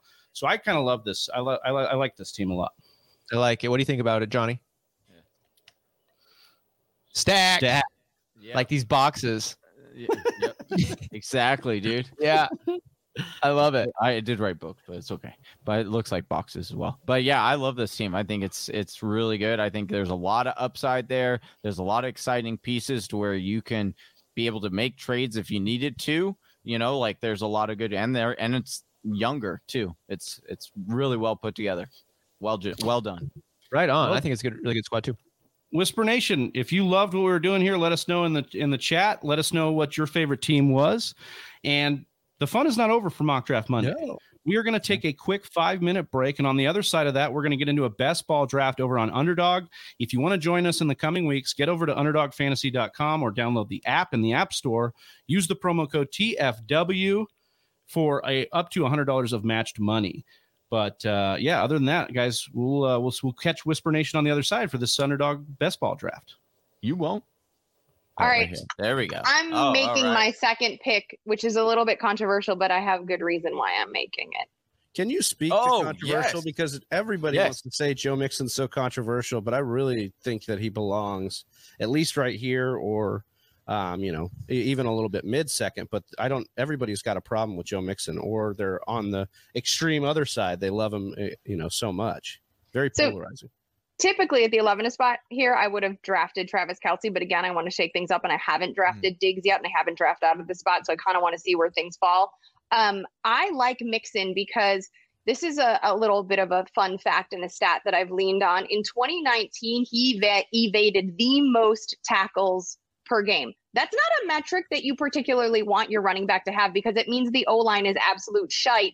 And that means that he is having to evade 6 tackles a week. He can do it. Great. So we know the talent. When they brought in Joe Burrow, just Joe Burrow with AJ Green and T. Higgins and Tyler Boyd was able to stretch the field enough that the boxes lightened considerably and Mixon averaged about 2 fewer evaded tackles per week. Now, he did get hurt, and injury concern is something, but also guess what? This is a running back position. Show me a running back that doesn't get hurt, especially that isn't going to get hurt over an extended now 17-week season, or 18-week, I should say, 17 for fantasy purposes season.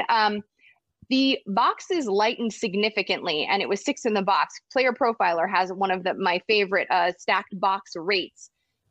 You throw in Jamar Chase, and that field is stretched even more, which means that Mixon is going to become all the more efficient. Also, here's another glimmer of hope. There's no more Gio Bernard. So those pass catching opportunities, which we know Mixon can convert on, will be more available to him now. I absolutely love that stat when looking at players on Player Profile. And yeah, because it's so interesting on some players. Like, for example, 2 years ago, when CMC had the monster breakout year, he had one of the lowest stack box rates, which was really surprising to me that more people or more teams weren't, trying to load up that box in order to stop him. I absolutely love looking at that and really seeing what the offensive line and defensive line are doing. I got to quickly make a pick here. Let's see. I'm going to tell you the numbers while you make your pick. So, Mixon last year, his stacked front carry rate was 13.4%, which was RB50. And that's percentage of carries with 8 or more defenders in the box. So he was RB50, light front carry rate, RB7, baby. Wow. Nearly 60% of the time he got a light front carry rate. And again, that was without Jamar Chase. So imagine in an off season that isn't as abbreviated as last season was, although the vaccination issue is a whole nother thing, but I just think that the efficiency issues and the work in the passing game keeps him inside my top 12. I love it. Joe Mixon sneaking up on the boards here to pair along with Stephon Diggs.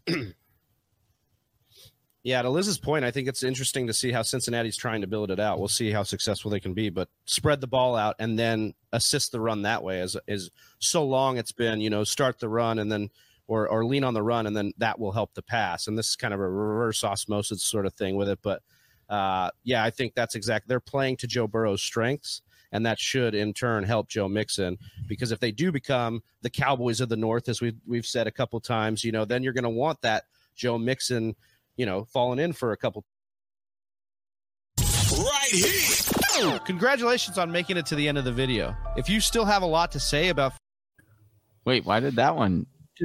I have no idea why that is. It's not the end. Not the end. The end is... Damn you, past Travis. It's kind of near. You don't say those things. Yeah, I mean, the end's always around the corner. I don't know why I jumped to that. But Whisper Nation, if you're back with us again, we appreciate you. We kept most of you on here. Appreciate you guys rocking with us. We're going to be doing an Underdog Best Ball draft, just the three of us. But starting next Monday, we'll be getting in all of you guys with us as well. So make sure you get on over to Underdog so you have the app ready for next week, and we can share that link with you guys. Johnny, you want to give us a little roster breakdown for this as well? Yeah, so we get 1 quarterback, 3 wide receivers, 1 flex, 2 running backs, 1 tight end, 12 bench spots. Okay. And it is half point PPR, 6 point for receiving touchdowns and rushing touchdowns, only 4 for passing touchdowns. Okay. So remember that. And -1 for an interception, -2 for fumble lost. So Austin, we're still dipping our toes into the best ball pool. Like we've only been doing this maybe a year and some change. What are some takeaways you took from last year that you're going to take with you into best ball going next year or into this draft season? Multiple quarterbacks. Pick up a handful of those guys, and really just go for your upside swings. You know, I'm not taking anybody that I think is like a floor play. I'm going all upside because you get more players than you're going to need, and like injuries will happen. You know, someone who drafted J.K. Dobbins and Gus Bus, you know, injuries do happen. So just go for upside as much as you possibly can and get a couple of quarterbacks. Love it. Love it. Love it. Johnny, Austin, if you guys enter this thing, I think we can get going. This thing will move quickly. So as soon as you guys are in, then we're rocking and rolling. And so is this a super flex on this one? No, I don't believe so. Right. Oh, your boy got the number 1 pick again. How did that happen? It's going to start in a minute, right? It's rigged. 51 seconds. Let me go to the so you guys could see who's being drafted where. Also need to. Oh, nice. Oh, that's right. And then you draft on your phone? Yeah. Johnny, if you hit that, can you go full screen with that?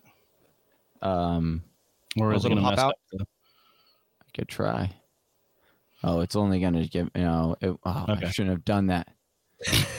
My bad. Why did you? It's all part of the strategy. Do you realize what you've done? I don't. All right. As soon as this, guys, got to make sure you're getting in Underdog. You know, even if you're not going to draft with us on these Mondays, it's just a great app to be a part of. Best Ball, not only best ball, but prop bets, not just NFL. Austin's dabbling in some NBA stuff right now as well. They are rocking and rolling, and we just got baseball to sign off. So it looks like baseball is going to happen. So yeah, we're going to have all sorts of ways you can win money. Oh no. What just happened? I clicked the wrong button. Where am I live? Oh no. 10 seconds. I can't. I really hope. Oh no. Oh, it just clicked off of there. I hope it takes Jonathan Taylor for me. I bet it will. I think it did.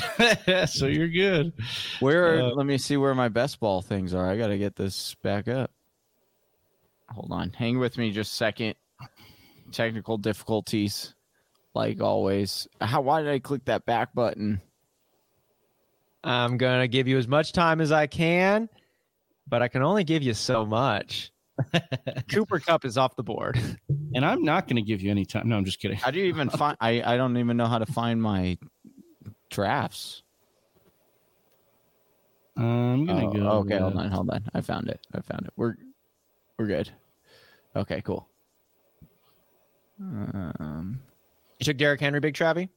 Yeah, I'm just looking at durability. If we're playing just for upside, then Derrick Henry. Why isn't Derrick Henry one of the best upside running backs in the league? I think he is. Yeah, good call. A huge, in best ball, you're basically taking out all of your injury risk, right? Because you're drafting guys based on the best possible lineup. So I'm also going to take Jamar Chase here too. I don't hate any of that at all. Right. I am now. Oh, Johnny got it back. Nice. Yeah. I am going to, with my selection, who do I think is going to be that special? We are going to go with Devontae Adams. Ooh, nice. Devontae, you think you just ultimately they get the contract worked out? It'll figure itself out. Yeah. Devontae Adams is not going to let a year of prime earning potential go to waste. Now, if he really thinks he could leverage that year into something worth it, he will. But Devontae Adams, he came out with that line of like, I work for all of my money. Everything I have is earned. Like, he knows what he has on the table right now. I think he's playing it well. I think he ultimately decides they figure out a deal and he has an amazing season. I'm with that. I think that makes a lot of sense. I'm really interested, like we said in the last hour or a couple hours ago, just on what we're going to do with Rodgers' contract, because that's going to really depict everything, what they have cap flexibility wise and what they can do long term or short term with Devontae. And it's one of those things where like that is the offense in a lot of ways. Like, yeah, I know Aaron Jones, AJ Dillon, they're all there, but the offense runs on the Rodgers-Adams connection. So give me some of that. Absolutely. Anytime you can get that guy that's getting 30% market share, doesn't happen all the time, but there's a couple a year. If you get that guy, that's good stuff. 60% of the time, it works every time. That's right. A little Sex Panther by Odeon. Oh, yeah. A little Josh Allen action, huh? First quarterback off the board. All right. Later, Gators. This is going to be fun. I'm excited for next week and beyond, getting Whisper Nation in here. Yes. Mocking with them, or it's not even mock. This is a real deal. This is money on the line. This is a real deal. Holyfield. Yeah, let's put some gambling money on the line, Whisper Nation, next week. Come on and join us next week. Yeah, I mean, we can basically make up for Calvin Ridley by just betting a bunch of times here. Ourselves, he can't, but we'll do it for you, man. Solidarity. Oh, jeez. Let's see. It's so funny when you draft a 3 team. You're like, man, my team is so stacked. Absolutely, dude. I love it. It's so wait a second. How is this guy still available in the 5th round? No doubt. Yeah. It's like because technically it's still the 1st round. Right. There's been 15 picks taken off the board. If that. So Big Travie there on the clock to pair someone up with Tyreek Hill. Oh, you should have told him, dude. I was on the clock again, dude. 10 seconds, dude. He's about to have I'm just I gotta autos, go. Dude. Gotta go. I didn't auto Tyreek Hill, dude. No, I thought you were gonna get 2 back to back. Yeah, so we get the 1 flex, the 3. Okay, that's what I thought. Oh, we got Joe. He took Joe Mixon, huh? Give it to me. It was that Liz Loza video. It got you in the break, dude. It got you hyped on Mixon again. That's right. Yep. Liz Loza's insights are fantastic. Shout out to her for opening up our mock draft marathon in 2021. Getting a repeat. Can't wait for our mock draft 2022.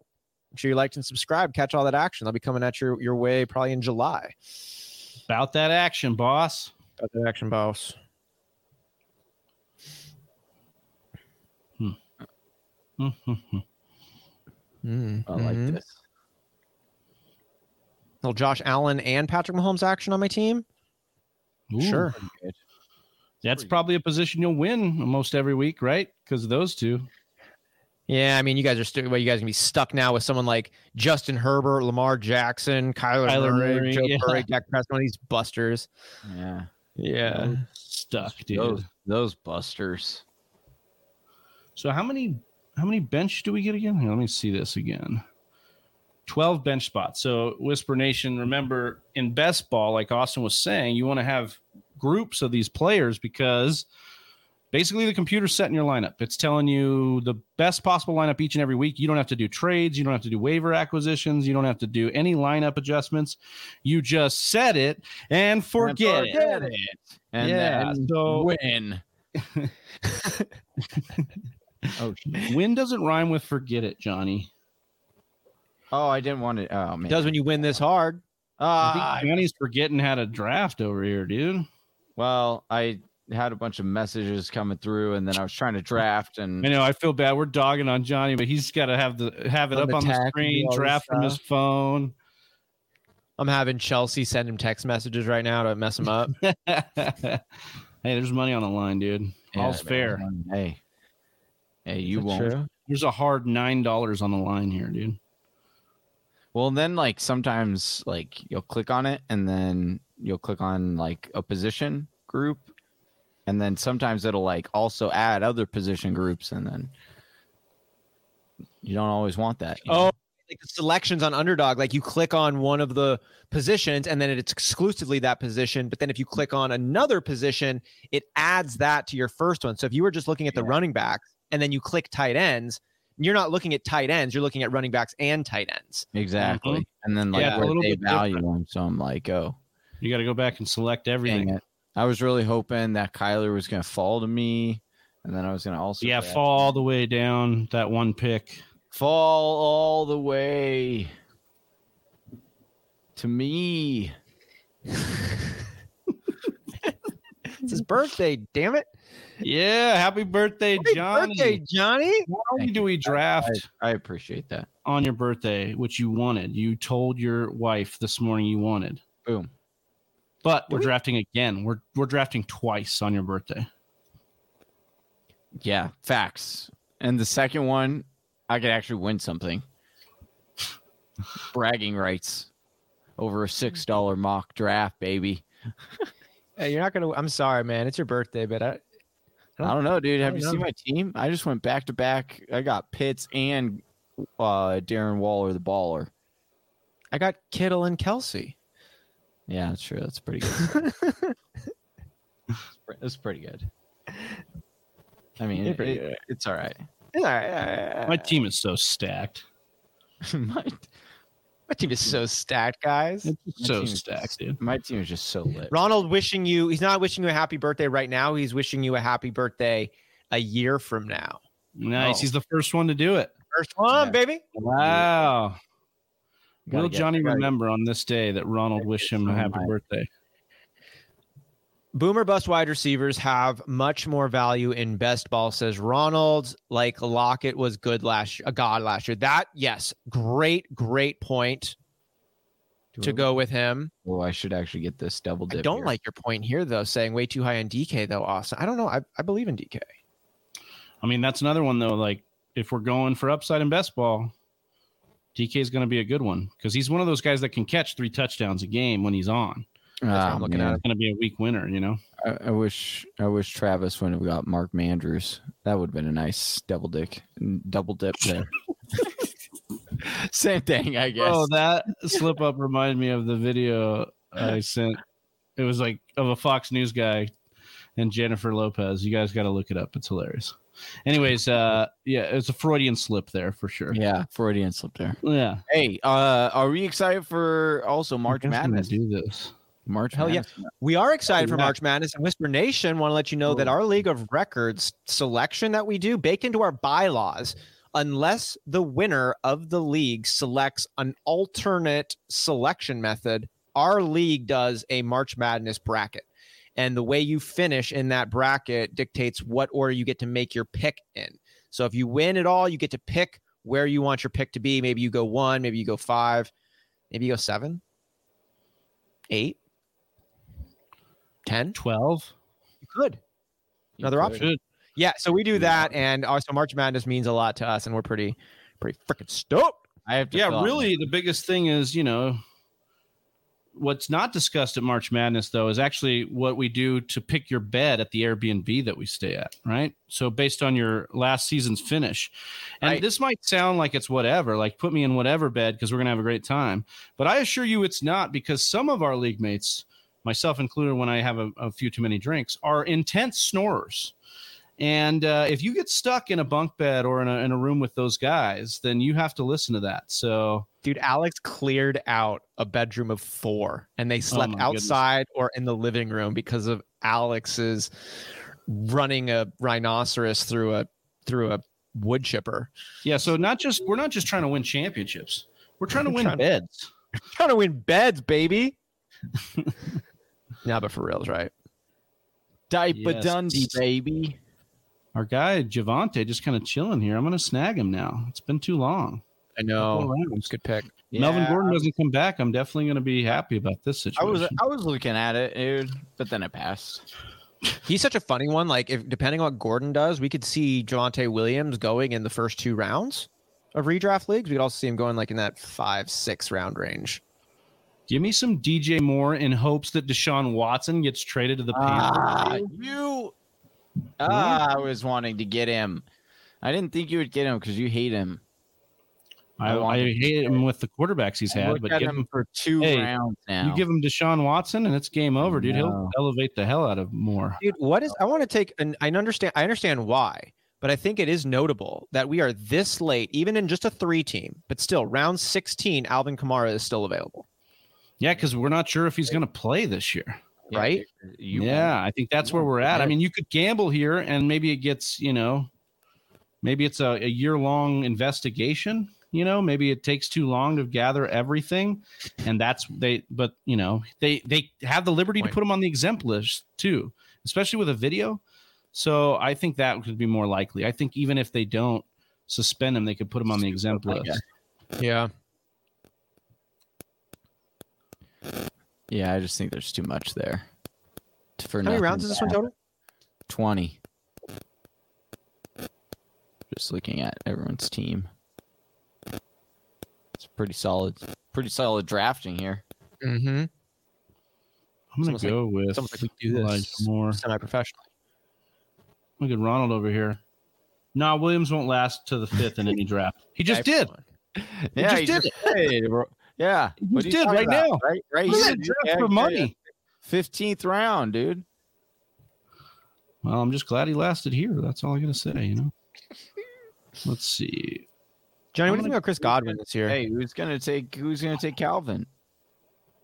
Who's gonna take Calvin Ridley? I'm gonna miss that one. Oh shit! Oh, auto draft. Oh, I missed it. Oh, I thought you were gonna auto draft Calvin. Oh, that would have been fantastic. How do we know? Oh, it's over here. So I've got David. 2 picks left. Yeah, at least you got David. I do think that you looked out with David there. I was going for a wide receiver, but I was stuck between Amon-Ra St. Brown and Devonta Smith, and then I went to go get Devonta, and it popped up Amon again, and then I drafted Dave Montgomery. When in doubt, neither of the wide receivers, just go get a running back. Apparently, I think it's such a good question mark right now of Amon-Ra St. Brown and Devonta Smith. Like, one is clearly a higher pedigree, one performed better this year. But when you look at them both, like similar-ish play styles, right? You're just like, oh, Devonta's supposed to be better. Yeah, baby. But he wasn't. Give me him, dude. Give me him. Touchdown Tom, baby. Oh, great pick. Great pick. I got that double dip with Chris Godwin and Mike Evans, too. That's nice. That's nice. I had to search him because it wasn't even on there. They still have a little eye thing saying, hey, he's not supposed to be playing this year, and you're trying to draft him. It's an interesting point here from Ronald talking about the San Francisco running back. I worry how crowded the SF running back is, especially since they never have the same top running back 2 years in a row. I would say that's because they've never had a healthy running back. Johnny talks about this one-cut Kyle Shanahan system is not good on running backs' legs and in terms of injury, and I think that's a big part of why they haven't had the same one. But they're not looking to replace Elijah Mitchell right now, are they? Well, people are acting like, I love Ronald's point here. People are just acting like Mostert and Hasty aren't there. Well, Mostert's not going to be back. Mostert was under a 1 contract, and I don't know if Hasty will be back either. So he's probably be like 3 years. Anyways. Yeah, and Mostert can't. I mean, if there's anybody that's the model of non-health for the running backs in San Francisco, it is Raheem Mostert. But yeah, it's interesting to see. That's why I took Sermon in Dynasty, and I'm wondering what to do with Sermon because I'm like, well, in one case you'd be like the pedigree should catch up, but I don't know that Shanahan cares. And then the other is like, well, is Mitchell going to be healthy enough to retain the job? Like, this is what happens. It's a turnover in the injury department. So I don't know. But that concludes our first best ball draft of the mock season of the new 2022 season, excuse me. So Johnny, you're up here. Why don't you talk through us a little bit on your team? Austin and I will maybe judge it a little bit, of course. Oh, that's fine. I really like this team. Actually, look through it. I took 4 quarterbacks: Herbert, Lamar Jackson, Russell Wilson, and touchdown Tom. My running backs: Jonathan Taylor, Christian McCaffrey, Nick Chubb, Dalvin Cook, Ezekiel Elliott. And then my wide receiver stack room over here is Justin Jefferson, AJ Brown, CeeDee Lamb, Terry McLaurin, Keenan Allen, Mike Evans, Deontay Johnson, then Chris Godwin. Got those double dips for Tom right there. Then my tight ends, Kyle Pitts, Darren Waller, and Rob Gronkowski. I'm pretty excited actually about this draft. It turned out pretty good there. Can you click at the top under the game time? Close that out. There we go. Oh, yeah, that's right. Okay. So, Austin, do you want to go next? Yeah. I'll have to be looking at your screen here on this. But, I'm very happy, actually, with this squad. Start off at the quarterbacking position where I got the 1 and 2 ranked quarterbacks with Jalen Hurts as a fill-in there. So I think I'm going to have a really good quarterbacking output every week. Trying to cover for buys and injuries too. I'm stoked. And moving down, I went for upside plays everywhere I could. Najee Harris was still available. I like all of the things he brings to the table. Joe Mixon, Antonio Gibson, right there in the same camp. Aaron Jones is the first one who's going to be presumably dealing with a bit of a split backfield. For my Packers, I hope that he does. I think they're a better team when Dylan gets the rock. But Jones has that ability to get 4 touchdowns in a game, have Mondo outputs via receiving or rushing. So I like that a lot. And then Alvin Kamara, we'll see what happens there. And Elijah Mitchell, I think it's a very solid pickup there. Moving down then, man, look, I've got the 1 and 2 at multiple positions. Cooper Kupp and Devontae Adams there, and then throwing in DeAndre Hopkins and DK Metcalf as backups. So I guess one of them would be my third, another one's backups. And then I just like the upside still of the bench depth here with T. Higgins, Amari Cooper, Marquise Brown, and then Amon-Ra St. Brown and Mike Williams are the last of the last there, but I still think they bring a good amount of upside. And then I probably should have added one. I probably should have taken another tight end instead of Mike Williams there, but Travis Kelce and George Kittle are just fine. I am a little concerned about age. I'm a little concerned about injury. So I wish I would have picked up a third tight end instead. But what are you gonna do? I don't know why Austin thinks he needs a beanie and a hoodie and a fireplace back there. This team is so hot, dude. Jeez. Team, like we say, teams are stacked. I mean, we got Robert Miller in here saying, "Hey, what's up, Robert? Good God, how many teams are in this league?" Because as you notice with Austin drafting this team, it's like it looks ridiculous right here. We just got done with our. Yeah, let's see. Yeah, we're a little bit warmed up too. Yeah. So I went with your ridiculous team here. Yeah. I had Kyler Murray, Dak Prescott, and Trey Lance, all mobile-ish quarterbacks that should give me, big boom games. I really like Trey Lance as an upside league winner this year should Jimmy G get traded away, which we expect him to. At the running backs, I just went with pure upside. That's what I wanted to do here. Derrick Henry, Austin Eckler, DeAndre Swift. And you're like, Saquon, no, but upside for Saquon is still there probably. Yeah. Cam Akers, Javonte, Dave Montgomery, all upside players with question marks, but looking for those pop games. And then at wide receiver, I felt like I did that as well. Jamar Chase, Deebo Samuel, maybe the biggest upside play there is. I'm a little concerned that we saw one of his best career year last year and that maybe we won't see something like that again. But in best ball, give me it. Tyreek Hill, Stephon Diggs. Love Jalen Waddle in a second year here with Tua, with Mike McDaniel on board. Scheme him into action. DJ Moore, should our guy Deshaun Watson get traded over there, then I like that even more. Elijah Moore, also an upside play, and then Devonta Smith should be the team's number one. Couple tight ends. Mark Andrews, good last year. TJ Hawkinson was supposed to be good last year. We'll see what happens. Hopefully that evens out into some good tight end production. Well done, guys. That was fun. Stacked teams. Come next week, Whisper Nation. Join us for a more than 3-team best ball draft over on Underdog. And when you're over on Underdog, right here, it says it on the bottom. Use the promo code TFW for matched money up to $100. And have fun with us next week, man. It is super, super cool. Yeah, we're going to have a great time. Appreciate Austin running through that. And I appreciate Johnny coming on here, even on his birthday. Happy birthday again, my brother. Birthday, brother. Appreciate it, guys. Appreciate it. Yeah, you're 24 now? It's 57. 57. That's the joke, bro. I just got to say this joke. I got to say it's not a joke. But when people always pull that joke, right? Like, oh, he's 25 again. There you go. And I'm like, we're off on this. I know people want to hold on to the youth. I get it. Mortality is terrifying. But we're going the wrong way with it. Don't tell people you're so much younger. Tell people you're so much older than you actually are. Because if it's like, use their own logic against them. It's like, oh, Austin, it's your birthday. Happy birthday. How old are you? I'm 52. It's like, what the? You look good. Or it's like, yeah, don't I? That's wild. Like, I'm 50 something. Like, yeah. Versus like, damn, you a wrinkly ass 24-year-old. So, yeah. I love it. So how old are you, Johnny? I am 32 officially. Happy birthday. No, you're supposed to say 52. No. Johnny, no, but that's awesome, Johnny. We love you, man. We hope you have a great rest of your birthday evening. We love Whisper Nation, who was in here mocking with us on Sleeper and on Underdog, and we'll be with you next week. And stay tuned for the Thursday night football show. So make sure you're subscribed on YouTube to hit that. For Austin Sear and for the birthday boy Johnny Game Time Hicks, I am Big Travie, and we're the Fantasy Whispers. We're out. Peace. Right here. Oh, hey, you made it to the end of the video. If you like what you saw and you want to learn how to dominate your own draft and win your own league, head on over to the Fantasy Whispers. I just keep doing that, dude. Right here. Oh, hey, you made it to the end of the video. If you like what you saw, go ahead and hit subscribe. And make sure you hit that bell so you get notified anytime we drop new content or go live. And if you're still not sold yet, check out one of these videos.